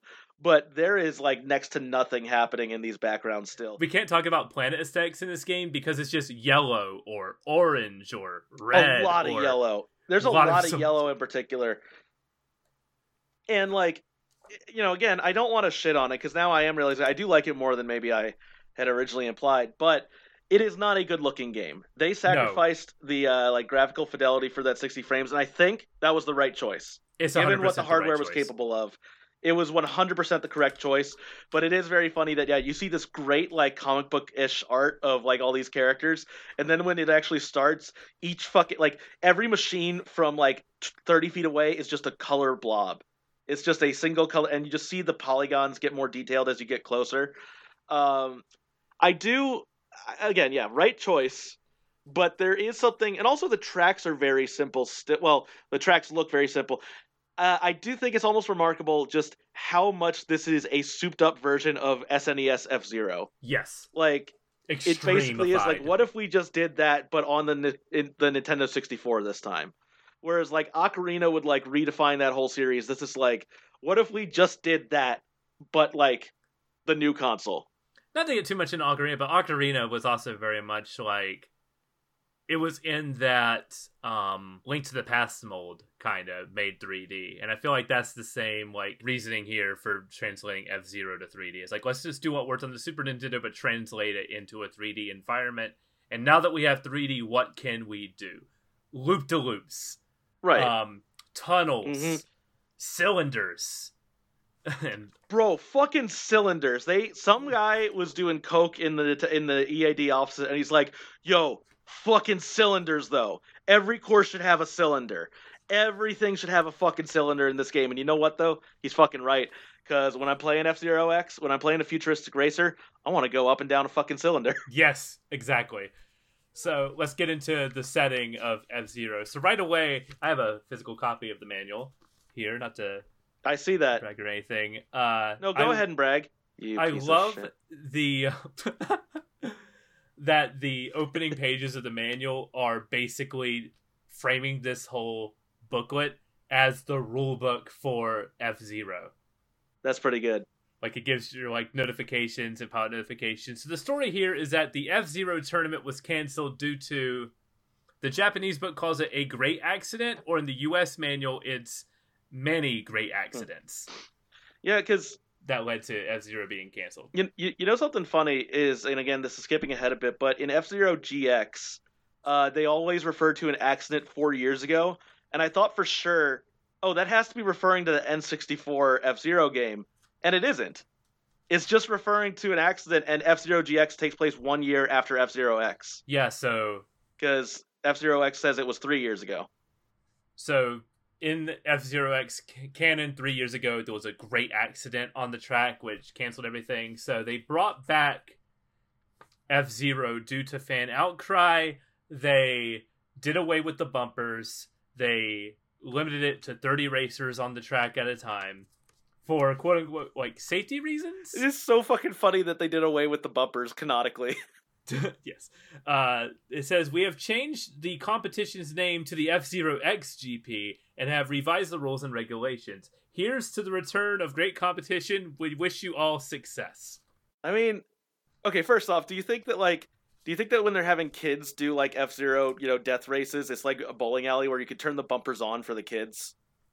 But like when it's the adults racing, you're like, no, this is real men doing some racing. Bumpers off.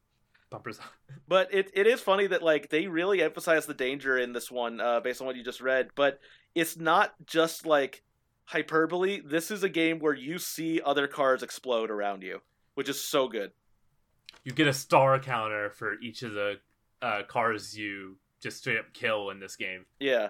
Well, I forget what track I was doing last night. Again, just practicing. But like within the first lap, I see a car in front of me just like explode, and then as it like not the carcass, but basically the carcass of the car, almost the body of the car, like almost hit me, as it was like exploding. And in that moment, I really connected with this game where I'm like, I am in a death race. I am in a future death race. This fucking rules. Like, there are stakes to this.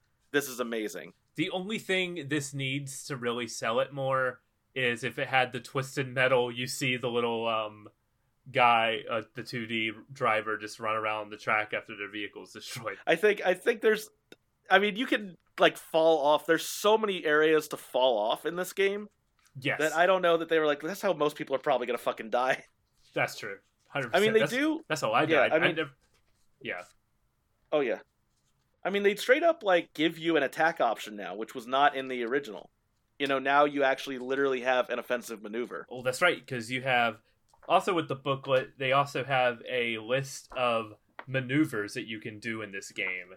And from your slides, your boost, to your side attack, left side attack, right, to your spin attack, which is never explained how to do in your game. So if you don't know how to do a spin attack, you have to look at this manual to...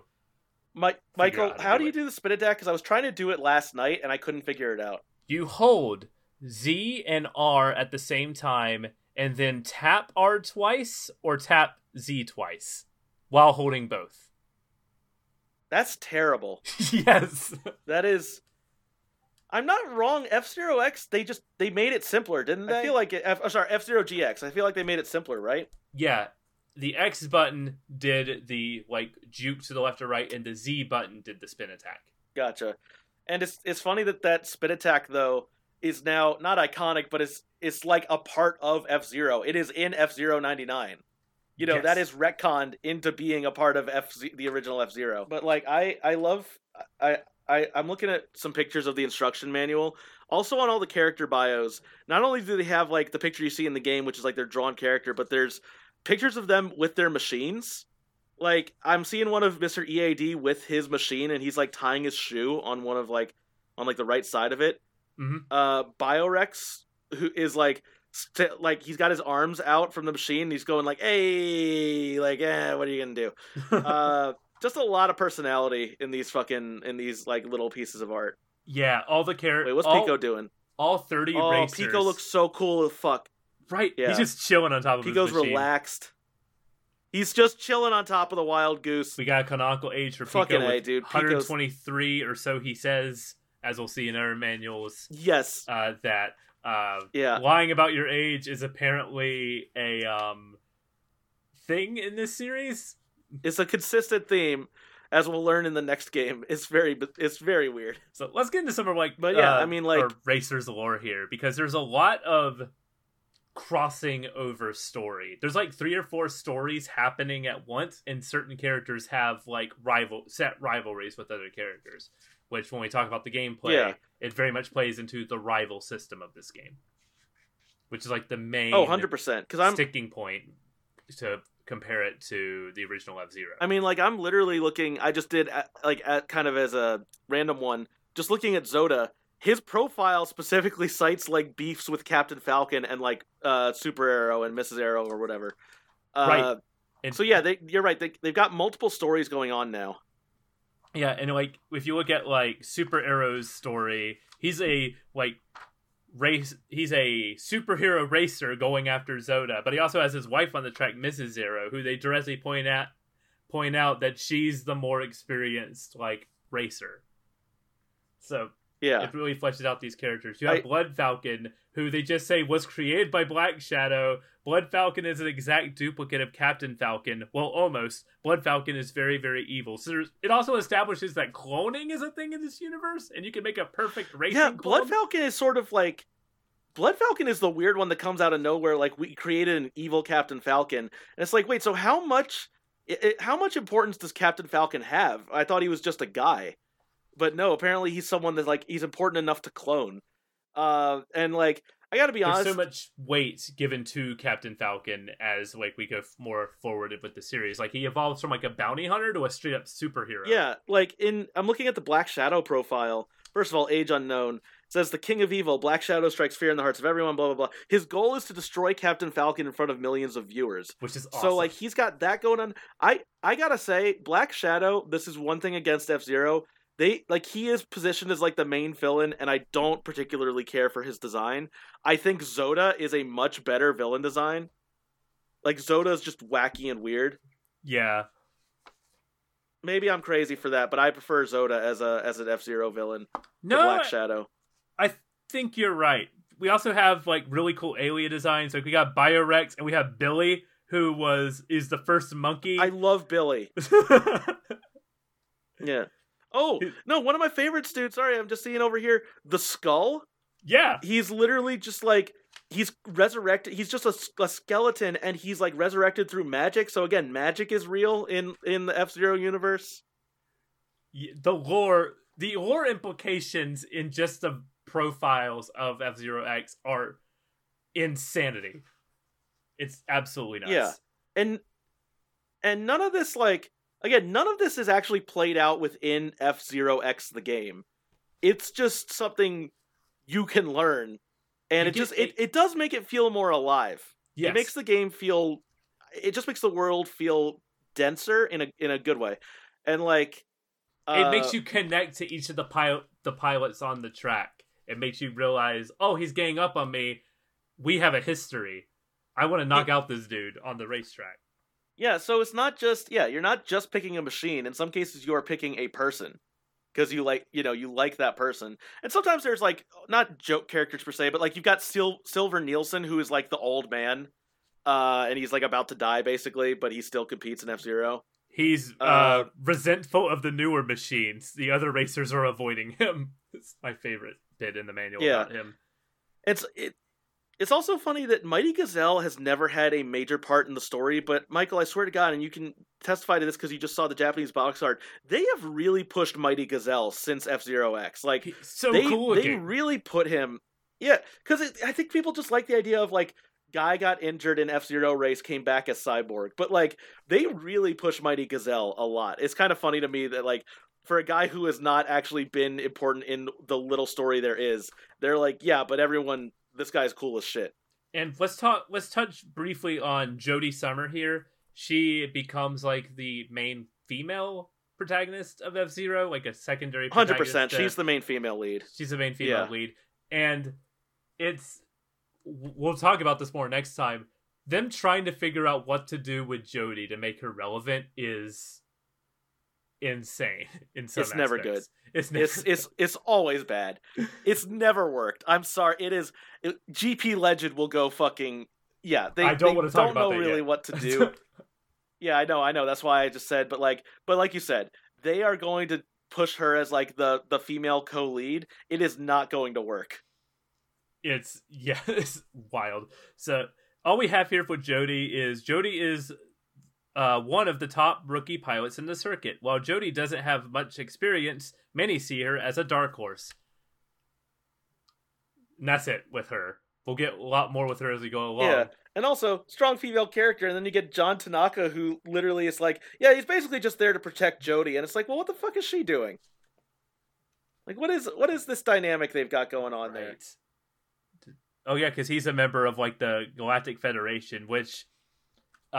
is very different from the Galactic Federation and Metroid. They're not the same Galactic Federation, despite the fact that their universe is also right, and it's also different than the Federation in Star Trek. Yeah, a lot of stuff going. Yeah, you're right. It's basically the same fucking.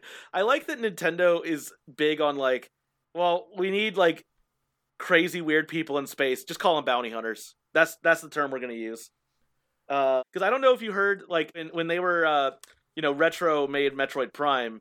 And for one of the later games, I think 3, they were pitching like, oh, well, we could have Samus do like some actual bounty hunting. And Nintendo's like, what the fuck are you talking about? And they're like, well, yeah, you guys made her a bounty hunter. She could do some actual bounty hunting. And they're like, that's what a bounty hunter is? And they were like, yeah, what'd you think? They were like, we thought it was just like space adventurer. We didn't think like it was hunting down people for money.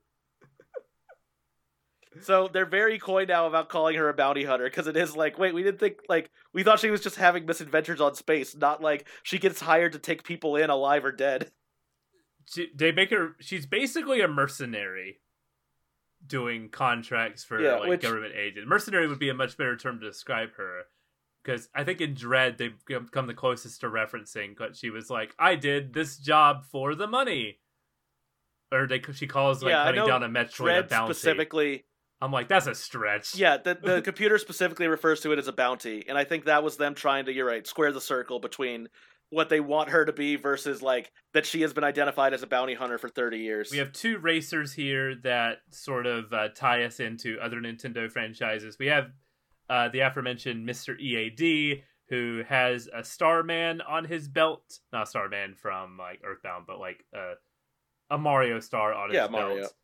I want to say there's like other references to Nintendo properties here, but he definitely has a mustache. Well, his face. Yeah. Yeah, it's very much Mario face. His face is very much supposed to be Mario. He was a cyborg developed by a mysterious development group. His purpose for racing is to test his IQ and debug his man-made programming. And Get it? Probably the most famous Nintendo reference here is James McCloud, who's the same name as Star Fox's father. James McCloud is a hired ranger and the leader of the Galaxy Dogs. He remodeled his ship's fighter into an F-Zero machine. McCloud is in this Grand Prix for one reason, money. And his spaceship kind of looks like a remodeled R-Wing. It has the same like color aesthetic. So we got a loose connection to Star Fox here. his clothes are directly the Star Fox clothes. And he's wearing sunglasses, like, and every time we saw a flashback of Fox McCloud's dad, he always had, like, aviator sunglasses on. Yeah. So I mean, I feel like that covers, I mean, obviously there's others, there's, like, you got Michael Chane in here. Chane, but I feel like that covers a lot of the big, yeah, I know, it is, I love that fucking thing.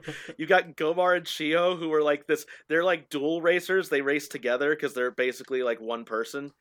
And yeah, you got, I think, like, you get the point, right? Like, listener, because it's just that you get a lot more fun, weird future guys. And also, this doesn't feel like we're creating, like, fucking, I don't know, spin-off characters or mascots. It's like, I don't know, just fucking throw anything at it.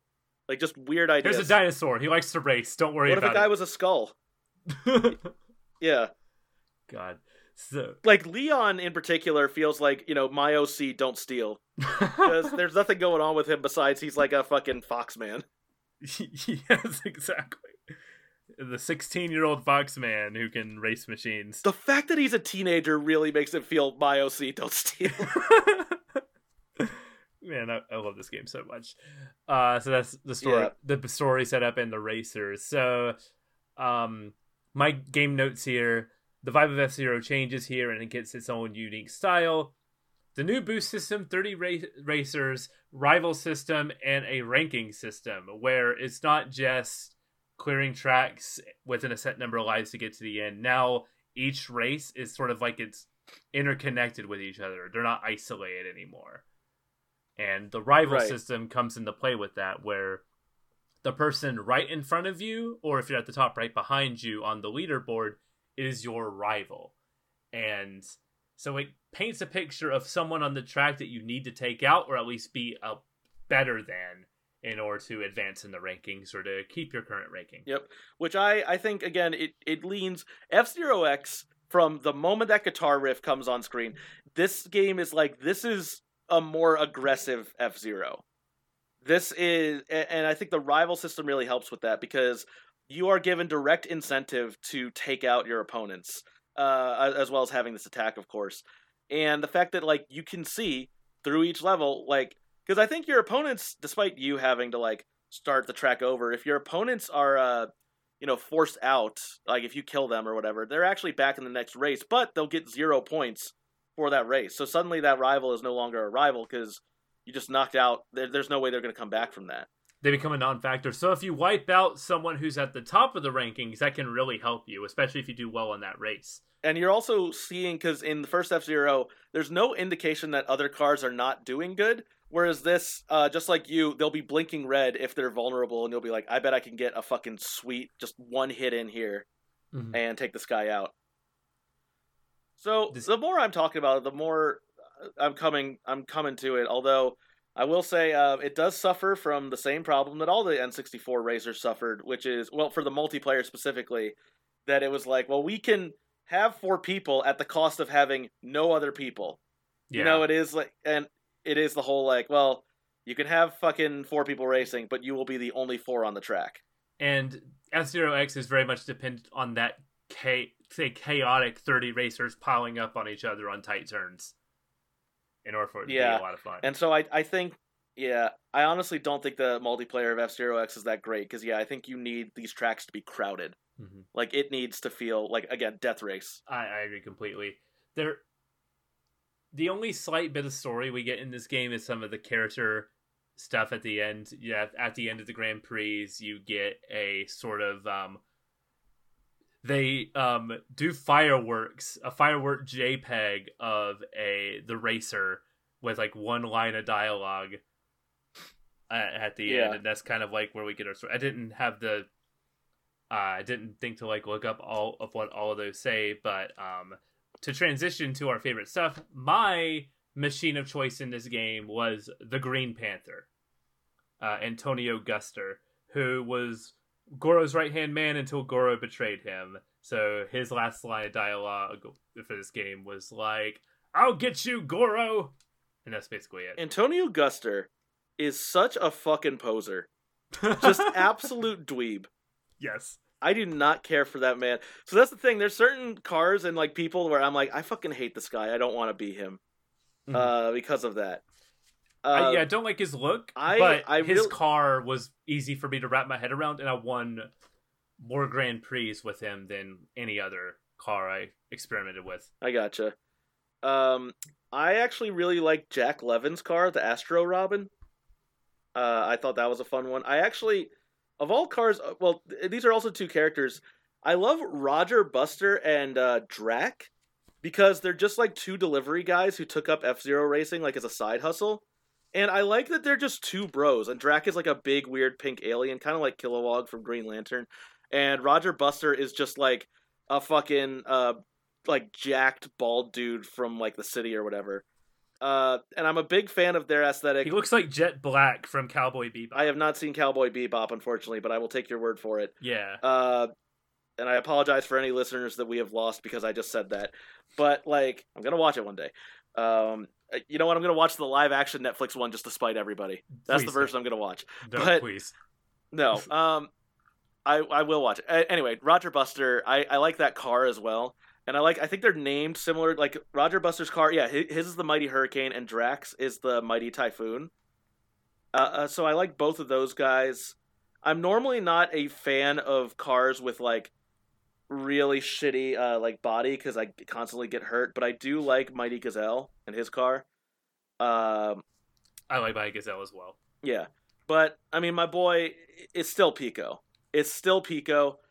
Oh, one other thing I want to say that it's like I do think it is unfortunate that they have Blood Falcon, who is like the more evil Captain Falcon, and they give him like the shittiest car. He terrible turning and B body, but he has really good boosting. But that doesn't mean anything if your car explodes in like 2 hits. Yeah, I think the worst car, the one that I just never even went with, is Dr. Octavius. Oh, excuse me, Dr. Clash. And the Crazy Bear.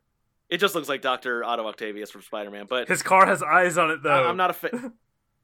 It does have eyes, but like it's so goofy. But I don't know. Maybe I don't hate it as much, but I never really liked it. I'll say that much. So, getting the things he liked, what are your favorite tracks in F-Zero X? So, I don't love a lot of the tracks in this game, but I will say that like Here are 2 notes I have, and this was from replaying the first cup last night. I replayed every course last night. I wanted to make sure I had F-Zero X in particular down. So I will just say here are 2 notes I wrote, and this is from the first Grand Prix. Sandpipe is what F-Zero is all about. And then my next note. First big blue course is what F-Zero is all about. Because basically, Sandpipe is an internal pipe, like you're going. I think they really embrace, like you said, with the loop-de-loops, they really embrace the 3D, but they also embrace the gravity stuff.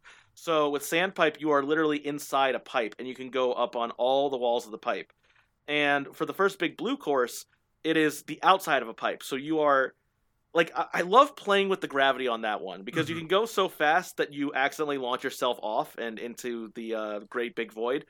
But it's fun to just, you can like circle this whole pipe, barely even like running into anybody because you just have so many options. Oh, for sure. Like, it creates like strategy there for like your positioning. Like you can go fast on the cylinder, but if you're on the like inside of the turn, you can go really fast. If you're on the outside, like you said, you'll launch yourself straight off. I have a few favorite tracks here. I really like the interpretation of Firefield here. I like that it just launches you into a zigzag of death. So you gotta line up your positioning during that jump. And Mute City 2 is really good. I like the jump mid-track, so you can easily just like knock dudes off while you're going in that mid-air jump. Space Plant and Sector B, the double somersault track, I think is really cool. Right. I remember Sector B. Well, it's funny you mentioned Mute City 2's jumps. What I like is Mute City 3's subtitle is Jumps of Doom. And it basically is like, no, don't do the jumps. You are most likely going to kill yourself if you do the jumps. It is actually telling you, like, try to avoid the jumps on this one, because it can only hurt you. I also really liked Devil's Forest 3, which Funny enough, that's not the Sand Planet, but that's the one where they had like a big skeleton in the background. But Right. Devil's Forest 3 is, yeah, that's the one where the gimmick is that like the course does a 180 onto itself in terms of like you'll be flat, and if you look up, you're seeing other people behind you like race. The court like loops or course loops in on itself. Do you know what I mean? Yeah. I think it's called like the mirror trick. Yeah. So from the bottom, you'll look up and see people like who are behind or ahead of you. Oh, right, this again, one. they're just playing with the gravity. Yeah, they're just playing with the gravity aspect of it. That one's so cool too, and there's a few tracks like Yeah, that in GX that do that, where you're racing simultaneously, and it's so cool. I love tracks that do that. I think this was the first one they really went with that, and I thought it was great. Yeah.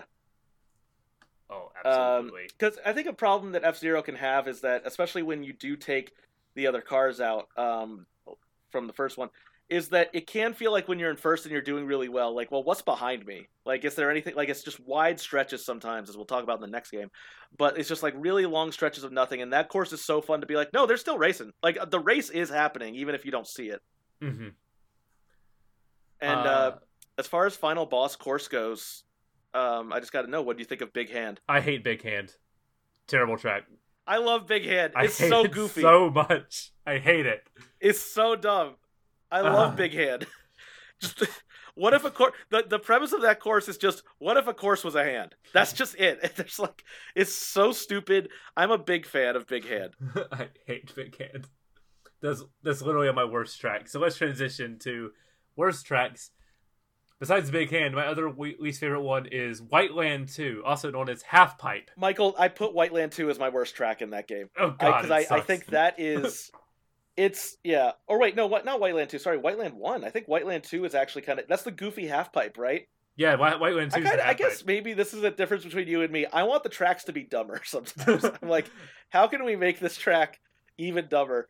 But I think Whiteland in general. Well, I think with this Whiteland, I just thought there were too many sharp turns that just feel like completely unavoidable. Yeah. The Whiteland courses are definitely like the weakest courses, I think, in this game. Whiteland 2, I appreciate how dumb it is. It's just so easy to fall off. Like, I lost all my lives on Whiteland 2. It made me like seasick because you're not even moving that fast because you're just turning so much. Mm-hmm. It's ridiculous. It's very dumb. Yeah, I don't blame you for picking that one, even if I enjoy it. What was your machine of choice? Mine, as mentioned, was Green Panther. Even though it has probably the worst story and worst car, I found myself winning a lot. It's fine. I'm not gonna lie, man. It's my boy Pico. It's the Wild Goose. Although I do, like I said, I liked the Jack Levin one, the Robin, whatever it was, and I like Biorex's Big Fang as well.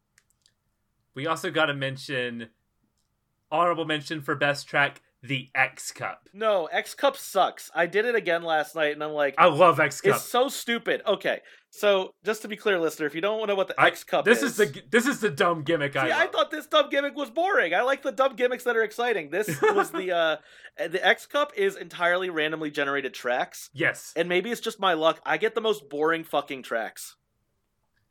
They're just like straight lines. Sometimes you get one like that, but then sometimes you get one that's like, the computer doesn't know how to navigate the track, so you'll end up in instances where you're the only racer to finish because they added like a sharp turn in there that everyone just careens off the side, which is a lot of fun. So the X Cup is probably one of the easier cups to max out and beat. It's probably the easiest cup because some of the CPU shenanigans that can happen on it is fun, but it's just a really cool thing having a randomly generated track here, and it's really awesome. Yeah, not a fan. Okay. Just that's me. They were trying something, I suppose. By the way, they also have what is like actual death race, which is like the mode where you're just supposed to kill the other fucking machines. I didn't play that in time for this like revisit. I don't recall liking it though. It's fine. It's just a loop to loop. It's fun to do once and then go, that was a neat thing, and then move on. It's what I thought F-099 was like going to be. But then they actually made it racist. Mm-hmm. But best music track. Fucking rips. What is your favorite music track in this game? Oh fuck! I think I didn't write it down, but whatever it is that plays on Big Hand. It's like it is a well. The problem is, well, for the actually, I guess it would be Big Blue. I know this is a generic choice, but yeah, there's another sick Big Blue theme. What do you want from me? My, yeah. There's, I do find the music in this game is less memorable to me than even some of the weirder stuff in GX. I don't, maybe less memorable, but I think some of these songs rip. Like the one that plays on Silence, the song's called Dream Chaser, just starts with that sick synthesizer with like the screeching guitar on top of it. I love that track so much. Anything that uses like the synthesizer and guitars together, I'm just a huge fan of. That's just my music taste in general, but more synthesizers. Yeah. And then the results track is... Wait, which track, sorry? The results screen, like the Grand Prix results, is so good. Oh, I would like that if you could fucking skip it. I don't know. Am I crazy? I thought it was unskippable. It is, no, I mean, I don't mind not being able to skip it because that track rips so hard. I love it so much. I love the music. Wait, are we talking, like when the Grand Prix is over, or just the one after each race? When the Grand Prix is over, that final... Oh. Yeah, sorry, I can't back you up there. Man, I don't know. I love that song so much. Also, I want to mention the sound design in this game, especially the 3, 2, 1 race and the robotic voice. Oh, yeah. When the drums kick in for the songs, it's so good. No, big fan. Like, again, there is a lot I like about this game. It's just funny that, like, I think GX will so outclass it that it's just kind of I have less desire to return to this point in the series. Yes. But that's just me. Think of the opposite. This is a top 3 Nintendo 64 game for me. Wow. I love this game. Okay. It rules so hard. Maybe top 5. I'll have to sit down and think, but... Yeah, you got to get on fucking Kirby and the Crystal Stars, man. You got to get on top of that shit. It's... That one goes too slow. I don't know. It does go very slow. I wanted to just pick a random game. I wouldn't put that in the top 3. Yeah, okay. I was about to say, if you really want to defend Kirby 64, I'm like, that game moves so freaking slow. It's ridiculous. No, I think it's fine. It's not bad, but I think it's just kind of fine. Anyway, enough of our Kirby talk. Yeah, for F-Zero. There's no Kirby connections in any of these games that I've noticed. Not that I've seen, but real quick, want to touch on this thing. In Japan only, for the Nintendo 64 disc drive, it was real quick. It was a failed peripheral for the Super Nintendo that allowed for discs and had additional cartridge slot. So, they got an expansion pack for F-Zero X over there, which included 2 DD cups. Pause for laughter. Yeah, move on. We're moving on. We're moving on. I'll tell you where the DD cups were. They were on that title screen when you press start and you see all the lady holding the GP sign. You know what I'm saying? Fucking, all right, everybody. You can't cancel me. You can't cancel me for this. All right. This includes some tracks with some interesting layouts. There's just a course called X, like the X Cups, except it is an actual, like, outlined X, like looks like the new Twitter logo and everything. I remember this now. I remember seeing like footage of this. You have instead the final race is not Big Hand, is Big Foot. It's and it's called Even Sharper Turns. Fuck it, yes. I gotta get on top of this DD expansion shit. They also include 2 modes that we didn't get over here in any F-Zero game in the West. Build a machine. Oh no, never mind. We got Build a Machine in F-Zero GX, but the Course Designer, which was based on the tool that they used to actually make the courses in the game. So you basically got this developer level, pretty neat course design, which is really cool. And it's a shame we never got over here. I keep waiting for the day Nintendo's just like on the Japanese only version of the Nintendo Switch Online for Nintendo 64. They're just like, yeah, here's the expansion pack. I doubt they'll ever do it. But I'm waiting for that day. Listen, I'm still waiting for the day Nintendo was gonna fucking release the Virtual Boy catalog on the 3DS, and that never fucking happened. Oh my god. Next, we have another game on the Nintendo 64, and this was our first like appearance of Captain Falcon outside of this series. It's what he's most well known for, sadly. It's time to talk about Smash Brothers. Smash Brothers released in 1999 and featured Captain Falcon as an unlockable fighter. All this information I'm reading is taken from the Smash Brothers wiki. Thank you, Smash Brothers wiki editors. His design is based off his appearance from F-Zero X, and his moveset is original to the game. His neutral special is the famous Falcon Punch, which has a considerable amount of startup lag, with extremely high kickback and damage output to compensate. His attacks are very fast, and overall can combo into each other well. Captain Falcon currently lies in the A tier of the Super Smash Bros. Tier list in 3rd place. The victory theme from Captain Falcon is a techno rock remix of the End of Racetrack heard in F-Zero X. So, I gotta be honest, Michael. Do we know why they chose Captain Falcon? I do not know. My guess is he most likely resembled the skeletal structure of the original plan for Smash Bros., which was just to be a fighting game with polygonal characters. And if you look at his body type in that game, he looks kind of similar to what those original fighters were. So maybe it was just hey, we can put Captain Falcon on this and don't have to change much. Well, I do know for a fact that he was based off of Samus. Kind of in the same way Jigglypuff was taken from Kirby as a base. Captain Falcon was loosely taken from Samus in terms of the body. I think they were well, we have another tall humanoid character. And I think they even have a couple of the same moves, not the special moves, but I think a couple of their punches and kicks are actually exactly the same. I'm thinking of how Samus has this kind of cross arm thing, she goes from an uppercut to brings the hammer down. I think Captain Falcon has a similar thing before he gets into his straight up punch combo. Right. And I believe Captain Falcon, so Falcon punches from this game. Yes. I don't think he's the only character to have spoken audio. But maybe, the Pokemon have their names, but Fox has a hiya! He might be the only... Oh yeah, you're right, Fox technically did. But he does say, but Falcon Punch and Show Me Your Moves both come from this game. Which, again, were creations entirely original to this game. They do not come from even any of the instruction manuals or anything. And in part this 2... was an entirely...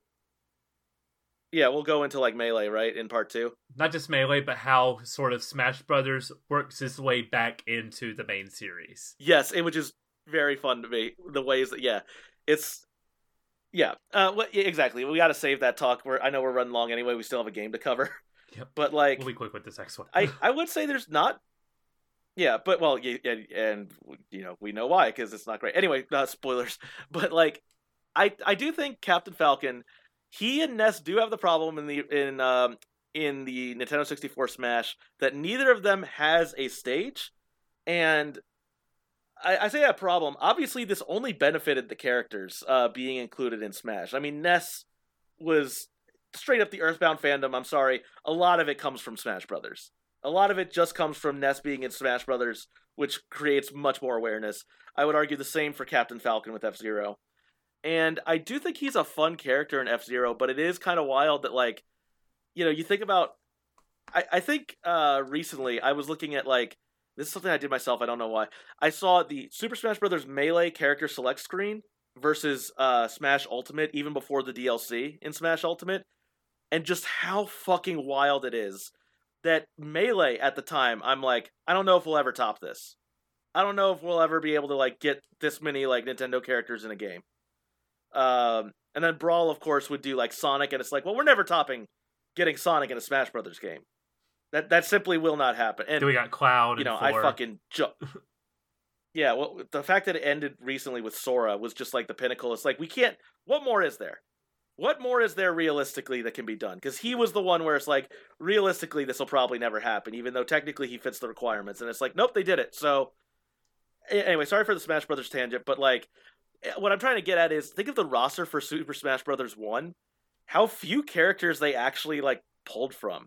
That they were pulling from, a guy who is only known for driving a car. Most people probably wouldn't even if they played those games, would not be able to name the character. Right? Right. So it's just kind of odd, I feel. Not odd in a bad way. Again, just, very bold choice to put Captain Falcon in there. And as you said, we'll touch on it more, but the fact that he's so associated now with Smash Brothers, just based on... I would love if we can find an interview with Sakurai or whoever, why they put him in there, but it feels like it was a lark. It was fuck it, this guy. Yeah, I'm willing to bet it was because of the like character model similarities to the stuff they were already working with. I don't think it will go much deeper than that, Yeah. sadly. But now we move on to the Game Boy Advance for the final game we're going to be talking about today, F-Zero Maximum Velocity. And this is notable because Kazunobu Shimizu, who was the game director as the first game, he comes back to direct this one. And this is the first game developed by ND Cube, which would later become synonymous with Nintendo's more casual ventures. And for development, they use a scaling and rotation of the bitmap graphics to reproduce Mode 7 effect, the Mode 7 effects of the original Super Nintendo. Okay. Let's just get it out of the way. I kind of spoiled it, so I'm sorry it's not a surprise. Michael, you and I did not care for this game.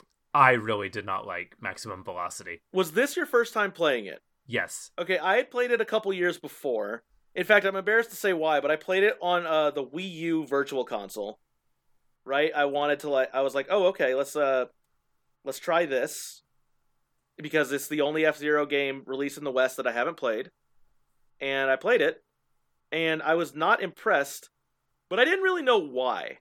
And I think you and I have talked a little bit before this podcast, and we're kind of trying to figure out why this does not work in some way. Yeah, I think most of my problems with this game is because of the control system. I think this game just using the default machine, which may have been my problem picking the default machine, thinking it would be the most balanced for this game, just feels like it's constantly sliding on ice, which makes matters worse when you actually have to slide on ice. Mm-hmm. So you're sliding all over the place. The physics are wild in this. It does not feel good to play. The end of race music is pretty lame and unmemorable. It does this thing where when you're low on power, you move slower. So the less energy you have, the slower your vehicle goes in a racing game. To the point where if you're at 0 health and just keep going, your car will just randomly explode without touching anything. And my other side, the main problem is, I think these races for 2D single plane F-Zero are way too long. These all feel like Firefield length racetracks. And this is a mobile game. This is a game made for a portable handheld. And you have longer tracks than the Super Nintendo. Yeah, and, I really, we were talking about, I made the point, F-Zero X, it's just the first game, but on the N64, what it was capable of. This is kind of remarkable to me in the sense that this feels like F-Zero 2, but worse. It really just feels like it is a straight-up sequel to the Super Nintendo game, which it is. It's very clearly supposed to be. But one notable thing is, they immediately go back to the old boost system. So we're already, disregarding stuff that, F-Zero X had actually, improved on, in my opinion. Did we talk much about the boost system in X, by the way? Oh, we did not. I just want to touch on that, which, to me, that changes the game and redefines, the intensity of it. The idea that your boost is now tied to your health was just one of the best decisions they made. The risk reward, because it has you yeah, you're constantly weighing that. And again, where I said F-Zero X is more aggressive, that's part of it, is well, if I use a boost, I'm gonna have less health, but I also know a fucking healing thing is coming up. But also, if I know this track is hard and I keep bumping into shit, do I need to not boost because I need to have health that's going to survive this? Just a lot more to consider with that new system. You're weighing every single situation and determining on the moment-to-moment basis, do I boost or do I not boost? And it works so well. And the fact that they go back to the Super Nintendo version of boost for this game just is kind of sad. It is, and it just... Alright, so here's a big thing. Don't judge a book by its cover, except I think sometimes you can. And in this case, these machines look like shit. This was a bad... I don't know what happened. They're so boring. They don't look good. They're really boring, and I think some of the descriptions in the manual indicates that they were based on, 70s cars. I'm sorry, that just didn't work out. Yeah. I think that the main car, the Hot Violet, immediately first of all these cars have like flames and shit, which it comes off as like kind of a try-hard thing. Like hot rods and but stuff. like, yeah, it really did not work for me. They all feel too wide. Like if I just feel like they didn't feel futuristic in a cool. I mean, I guess they are because they're like floating or whatever. But I feel like all the ones in the original are either sleek or rounded, or there's something. Whereas these all feel just kind of mashed together. It feels like the store brand version of F-Zero. It doesn't feel like F-Zero. I'll tell you why I think this backfired is because they based it on more real life designs. If you go back to the original F-Zero, it's based on Batman. Very like impractical aesthetic, which is why those cars look freaking awesome. Here is based on like real car designs, and because of that, they just look uninspired and boring. Each of the cars has like headlights, look like jalopies and stuff. That's what it is. It's a jalopy. Thank you for the word. Yes, it looks like a jalopy. It's so boring.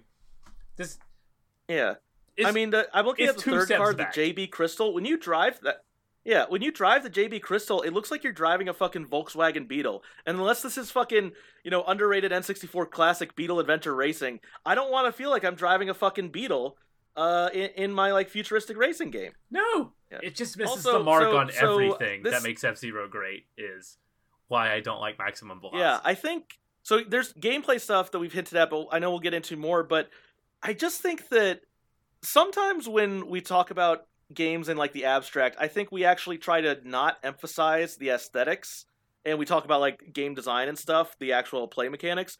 Sometimes aesthetics are really important. And F-Zero, one of the reasons why that game worked is because its aesthetics, again, I hate that word, but like it just applies. All this design in that game just was great. It all looked great, and it felt great, and it sounded great, and nothing really comes close to that in this. And I also, just a quick note, we could talk about these characters because first of all, they never came back. But these are all new characters. I think it takes place 25 years after F-Zero. That was the idea. Yeah, 25 years later. So it's basically F-Zero the Next Generation. And the plot synopsis reads exactly like the opening crawl for the Phantom Menace in terms of like, the space economy has grew very fast to the point where trade routes are attacked by pirates. You're right. It talks about trade. I was reading it today and like messaging you because I'm like, is this really what they're doing? Yeah. You're right. They're literally talking about like piracy and like not in the cool piracy, just like the trade routes type of shit. You're right. It is literally. Listen, this is the last sentence in the story description. Their conservative business practices put a lot of high-priced space pilots out of work, and so there came a rise in the number of daring men and women looking to get rich quick the only way left to them as F-Zero pilots. Now, I get the ending is fine, but like, their conservative business practices put a lot of space pilots out of work. Why are we talking about this in an F-Zero game? This is a game about high-speed death races with superheroes and animated skeletons, and you're talking about, like, capitalism. What are you doing? Yeah, and not, like, Yeah, and this isn't, by the way, this isn't some fucking Marx treatise on capitalism either. This is just stupid fucking, like, no, it's just dumb as shit. But it's like, Pico's an assassin, maybe, right? Samurai Goro might have stolen his machine. Dr. Stewart, like, is a rich boy who got his machine from his father. Like, these are all you need. Because I'm actually looking at the character profiles. Again, none of these characters never came back. Maybe, and this is just speculation, maybe it's because in the first game you have a guy named Captain Falcon with an iconic design. And in this game, your main character is this lady in a purple jumpsuit named Megan. And that's just it. It's literally just Megan. They even say, like, her last name is unknown. Her name is fucking Megan. No offense to Megans out there, but god damn it, you do not, like, try to launch your new cast of characters with a hero named fucking Megan. Were they going to do, like, a Force Awakens, like, plot twist with Megan to be like, oh, she's connected to a legacy guy? Like, we're going to find out her last name is Goro. Or something. Yeah, your Zoda's daughter. Yeah, exactly. God help us. God fucking help us if that was the plan. But that's not even because Ray sounds like a good character name. Ray is a great character now. Megan is just some fucking chick from the local, like, Burger King. And now, anyway, the hero of ages, they call him Tim. Yeah, that's basically what it is. It's just that, like, what is it? Quest 64 is the game where it's like, yes, this great epic fantasy, and here is our hero, Brian. And that's just like no like flair on it. It's literally just his name is Brian. And then you have Mickey Marcus as like the rival. This guy fucking sucks. This dude is a fucking douche. Female fans adore him though because he's always a gentleman. That's in the profile. And then right after him, you get Jane B. Christie who drives the JB Crystal. And this was where I said to Michael, I'm like, wow, that is a provocative character illustration for like our new hero. Basically, it's just her in like a Skippy outfit, standing like her foot is over someone else's like helmet. And so then we get Nietzsche, quote, the sweep man who drives the Windwalker. Now, this is a Native American, and I told Michael I found out that in Japan, his car was actually called the Crazy Horse, which is the name of an actual Native American leader and also a series of strip clubs in the United States. So that's good. This game is just cursed, man. This game has, like, it's just, there's nothing, like, redeeming about this. I mean, I guess, okay, so wait, who else do we have? Oh, we have Lord Cyber, who's, like, this Lord Farquaad-looking douche.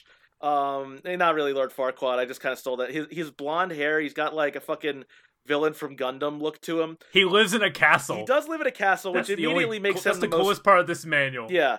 He does live in a castle, and by the way, yeah, his machine looks like dog shit. And it looks like shit. And fucking he has lots of servants though, but the source of his income is unknown, which makes him sound like a fucking Tommy Wiseau like figure. And then you have this guy Alex who drives the Stingray, and he's just like he's just a former football player, and he's just some fucking former football player, and he just wears his football gear. This was the new batch of heroes to take over. This was our fucking like Captain Picard. There's no aliens. Yeah, there's no aliens. It's just the most boring fucking designs and names, and like every car looks like shit. And I can't get over just how nothing these characters are. I don't think they've ever made a comeback in anything. I don't think even Smash Ultimate like acknowledged this game, with fucking spirits or whatever, where they pulled like this. I don't think there's any spirits of these dudes. If there were, I wouldn't have known they were. No, you would just be like, Alex, what is he from? Fucking like, I would have guessed fucking like I would have seen a football guy. I would have guessed fucking Famicom Wars before F-Zero. Like this is truly like a nothing game. I'm sorry that's like kind of mean, but I'm looking at the reviews, by the way, just at least a Wikipedia like collection of the reviews. Reviewed very well. So who am I to judge? I imagine this was a Game Boy Advance tech demo in the same way the original F-Zero was. I think it was like explicitly supposed to be that, but it just doesn't work. It really. In fact, yeah, the launch date is the same as the Game Boy Advance launch date. So yeah, this was supposed to be that, and it just goes to show you. If it seemed like we were hyping F-Zero a little much, given how simple it is, I just feel like this game is a good example of what that game could have been if it hadn't had so much like right decisions made during development. A forgettable tech demo that you look at and goes, that's cool. It looks really nice, and then you play it for 10 seconds and go, oh, this is just a really bad like tech demo. Whereas F-Zero had so much going for it versus this, which I can't think of let's get into it. Your favorites. What is the best music in this game? Actually, I'll say there's one track I liked. The track for Cloud Carpet I thought was pretty cool. That's it. That's the only track I really cared for. I mean, like, the music. The track even, like, itself, man, just also a bunch of boring, shitty-looking tracks. Just nothing unique about them. I will not remember any of these fucking planets. Here's a farmland. Cool. Yeah, there's one that's just a big fucking swamp. And I'm just like, nothing. There's no Big Blue. There's no Firefield. There's no Deathwind. There's just nothing that feels important about this game. There's nothing that feels not iconic, because obviously nothing starts out iconic, but like there's just nothing that I would want to carry on further. There is truly nothing. And I'm sorry to all the people who worked very hard on this game. It is a tech demo for the Game Boy Advance, which would end up having some of the greatest games Nintendo has ever made. This is not one of them. Also, yeah, why do the cars feel like shit to drive? Why does every turn feel like I'm just sliding on ice? You're right. Every single turn feels like you're sliding on ice. Which makes the worst track in this game. They're all bad. I say everything, but that mostly that shuttle map, Ancient Mesa, anything with ice, oh my god.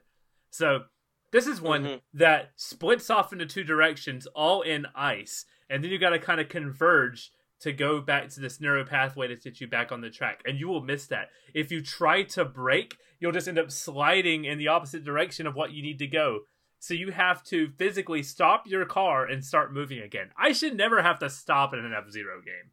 No, it's like, yeah, it just, the only way I was able to do these things is by cheesing it, where I would just keep, like, letting go of the accelerator and pressing it, like, really fast. That was the only way to do some of these turns. In order to make some of these turns, I would just bump into the wall and then move in the opposite direction. Like, use the wall, take a piece of my health off just so I don't have to turn. Nice. I really don't like this game. No, neither did I. I can't say that I hated it. But it's just so inferior to even the Super Nintendo one 10 years earlier that it truly, I was saying that like F-Zero X, I don't know if I'd return. No, I have returned to F-Zero X over the years. I will not be returning to this shit unless absolutely necessary. Exactly. There's nothing for me to go back to. It's a tragedy that this is coming to the Game Boy Advance Nintendo Switch Online. The first game, F-Zero game we're going to get after F-Zero 99 is this, and I am terrified what the implication is. Like, oh, this is what they made after F-Zero. I'm like, no, it's not. This is not the one to get excited about. Things are different though. Things thankfully go down a different path. It's about to get very experimental for F-Zero. It is, and then just a lot of nothing. Yes, this is that's where we're kind of leaving off for right now. For our second half of this discussion, we are going to be touching on probably the weirdest era of F-Zero coming up. We're going to be touching on, besides the spin-offs and everything, F-Zero GX and AX, the arcade version of GX. F-Zero GP Legend, the anime, as well as F-Zero GP Legend, the game. F-Zero Climax, the long F-Zero drought, and then finally F-Zero 99. I'm going to figure out what episodes of F-Zero GP Legend to watch, as well as where you can find those episodes. A lot of them are unfortunately lost media. So keep an eye out on State of the Save's social medias, at State of the Save on Twitter and Instagram specifically, for those news updates on what we're going to be discussing anime-wise. But you could probably just figure out, like I can, like what are the important beats. You can read plot synopsises on F-Zero GP Legend. And that's what we'll end up talking about next time. So kind of a downer to leave off on here, but I promise you, we are going to be very high on the next item that we're going to be discussing. Yeah, and, you know, I've been down on F-Zero Maximum Velocity, but I did leave out an important detail about Megan. She is rumored to be a karate expert. And that is her complete bio. That's everything in her character bio. Finally, some backstory. Yep. So if you were wondering what Megan's backstory was, I apologize for leaving that out.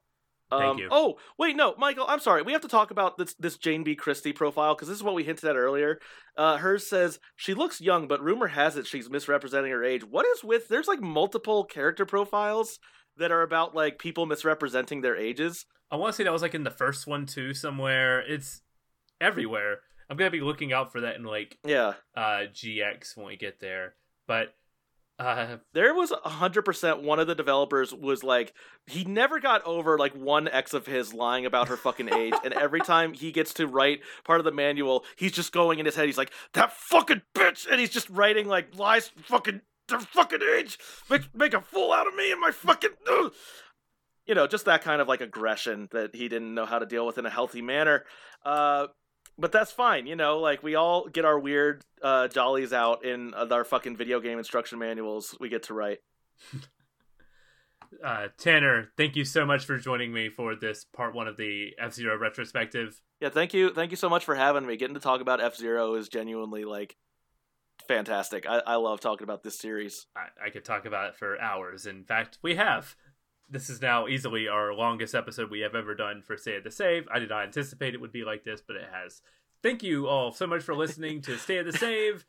stayatthesave@gmail.com for emails or thoughts on this game, other games in the series. We will be back with part 2 at some point. Unlike other game clubs, this doesn't have a timeline because there's so much research, so much games, so much like watching ancillary stuff. So at some point, we are going to reconverge. And I have to catch up on the Final Fantasy XIV Fall Guys crossover event, which obviously is going to take up a lot of my gaming time. Of course. So yeah, I don't know when this is going to fall into place. I have been talking with Eric about possibly coming back for the Christmas episodes. I don't know which is going to come first, the Christmas episodes that we do or F-Zero. We're just going to have to play it by ear. So again, keep an eye out on social medias at Stay of the Save on TikTok and Instagram, at Stay of the Save on Twitter, Instagram for news updates, TikTok for show clips and crazy shenanigans that emerges. Tanner, thank you once again for joining me for part 1. Yeah, and all I gotta say is if you think this episode is long, just imagine how long it would be if Maximum Velocity was actually good and we wanted to talk about it. Exactly. It was a blessing for the listener's ear that maybe Maximum Velocity wasn't very good. Yeah. But but we're going to talk about some all-out banging games next time. And thank you all so much for listening. And as always, stay safe out there. Show me your moves.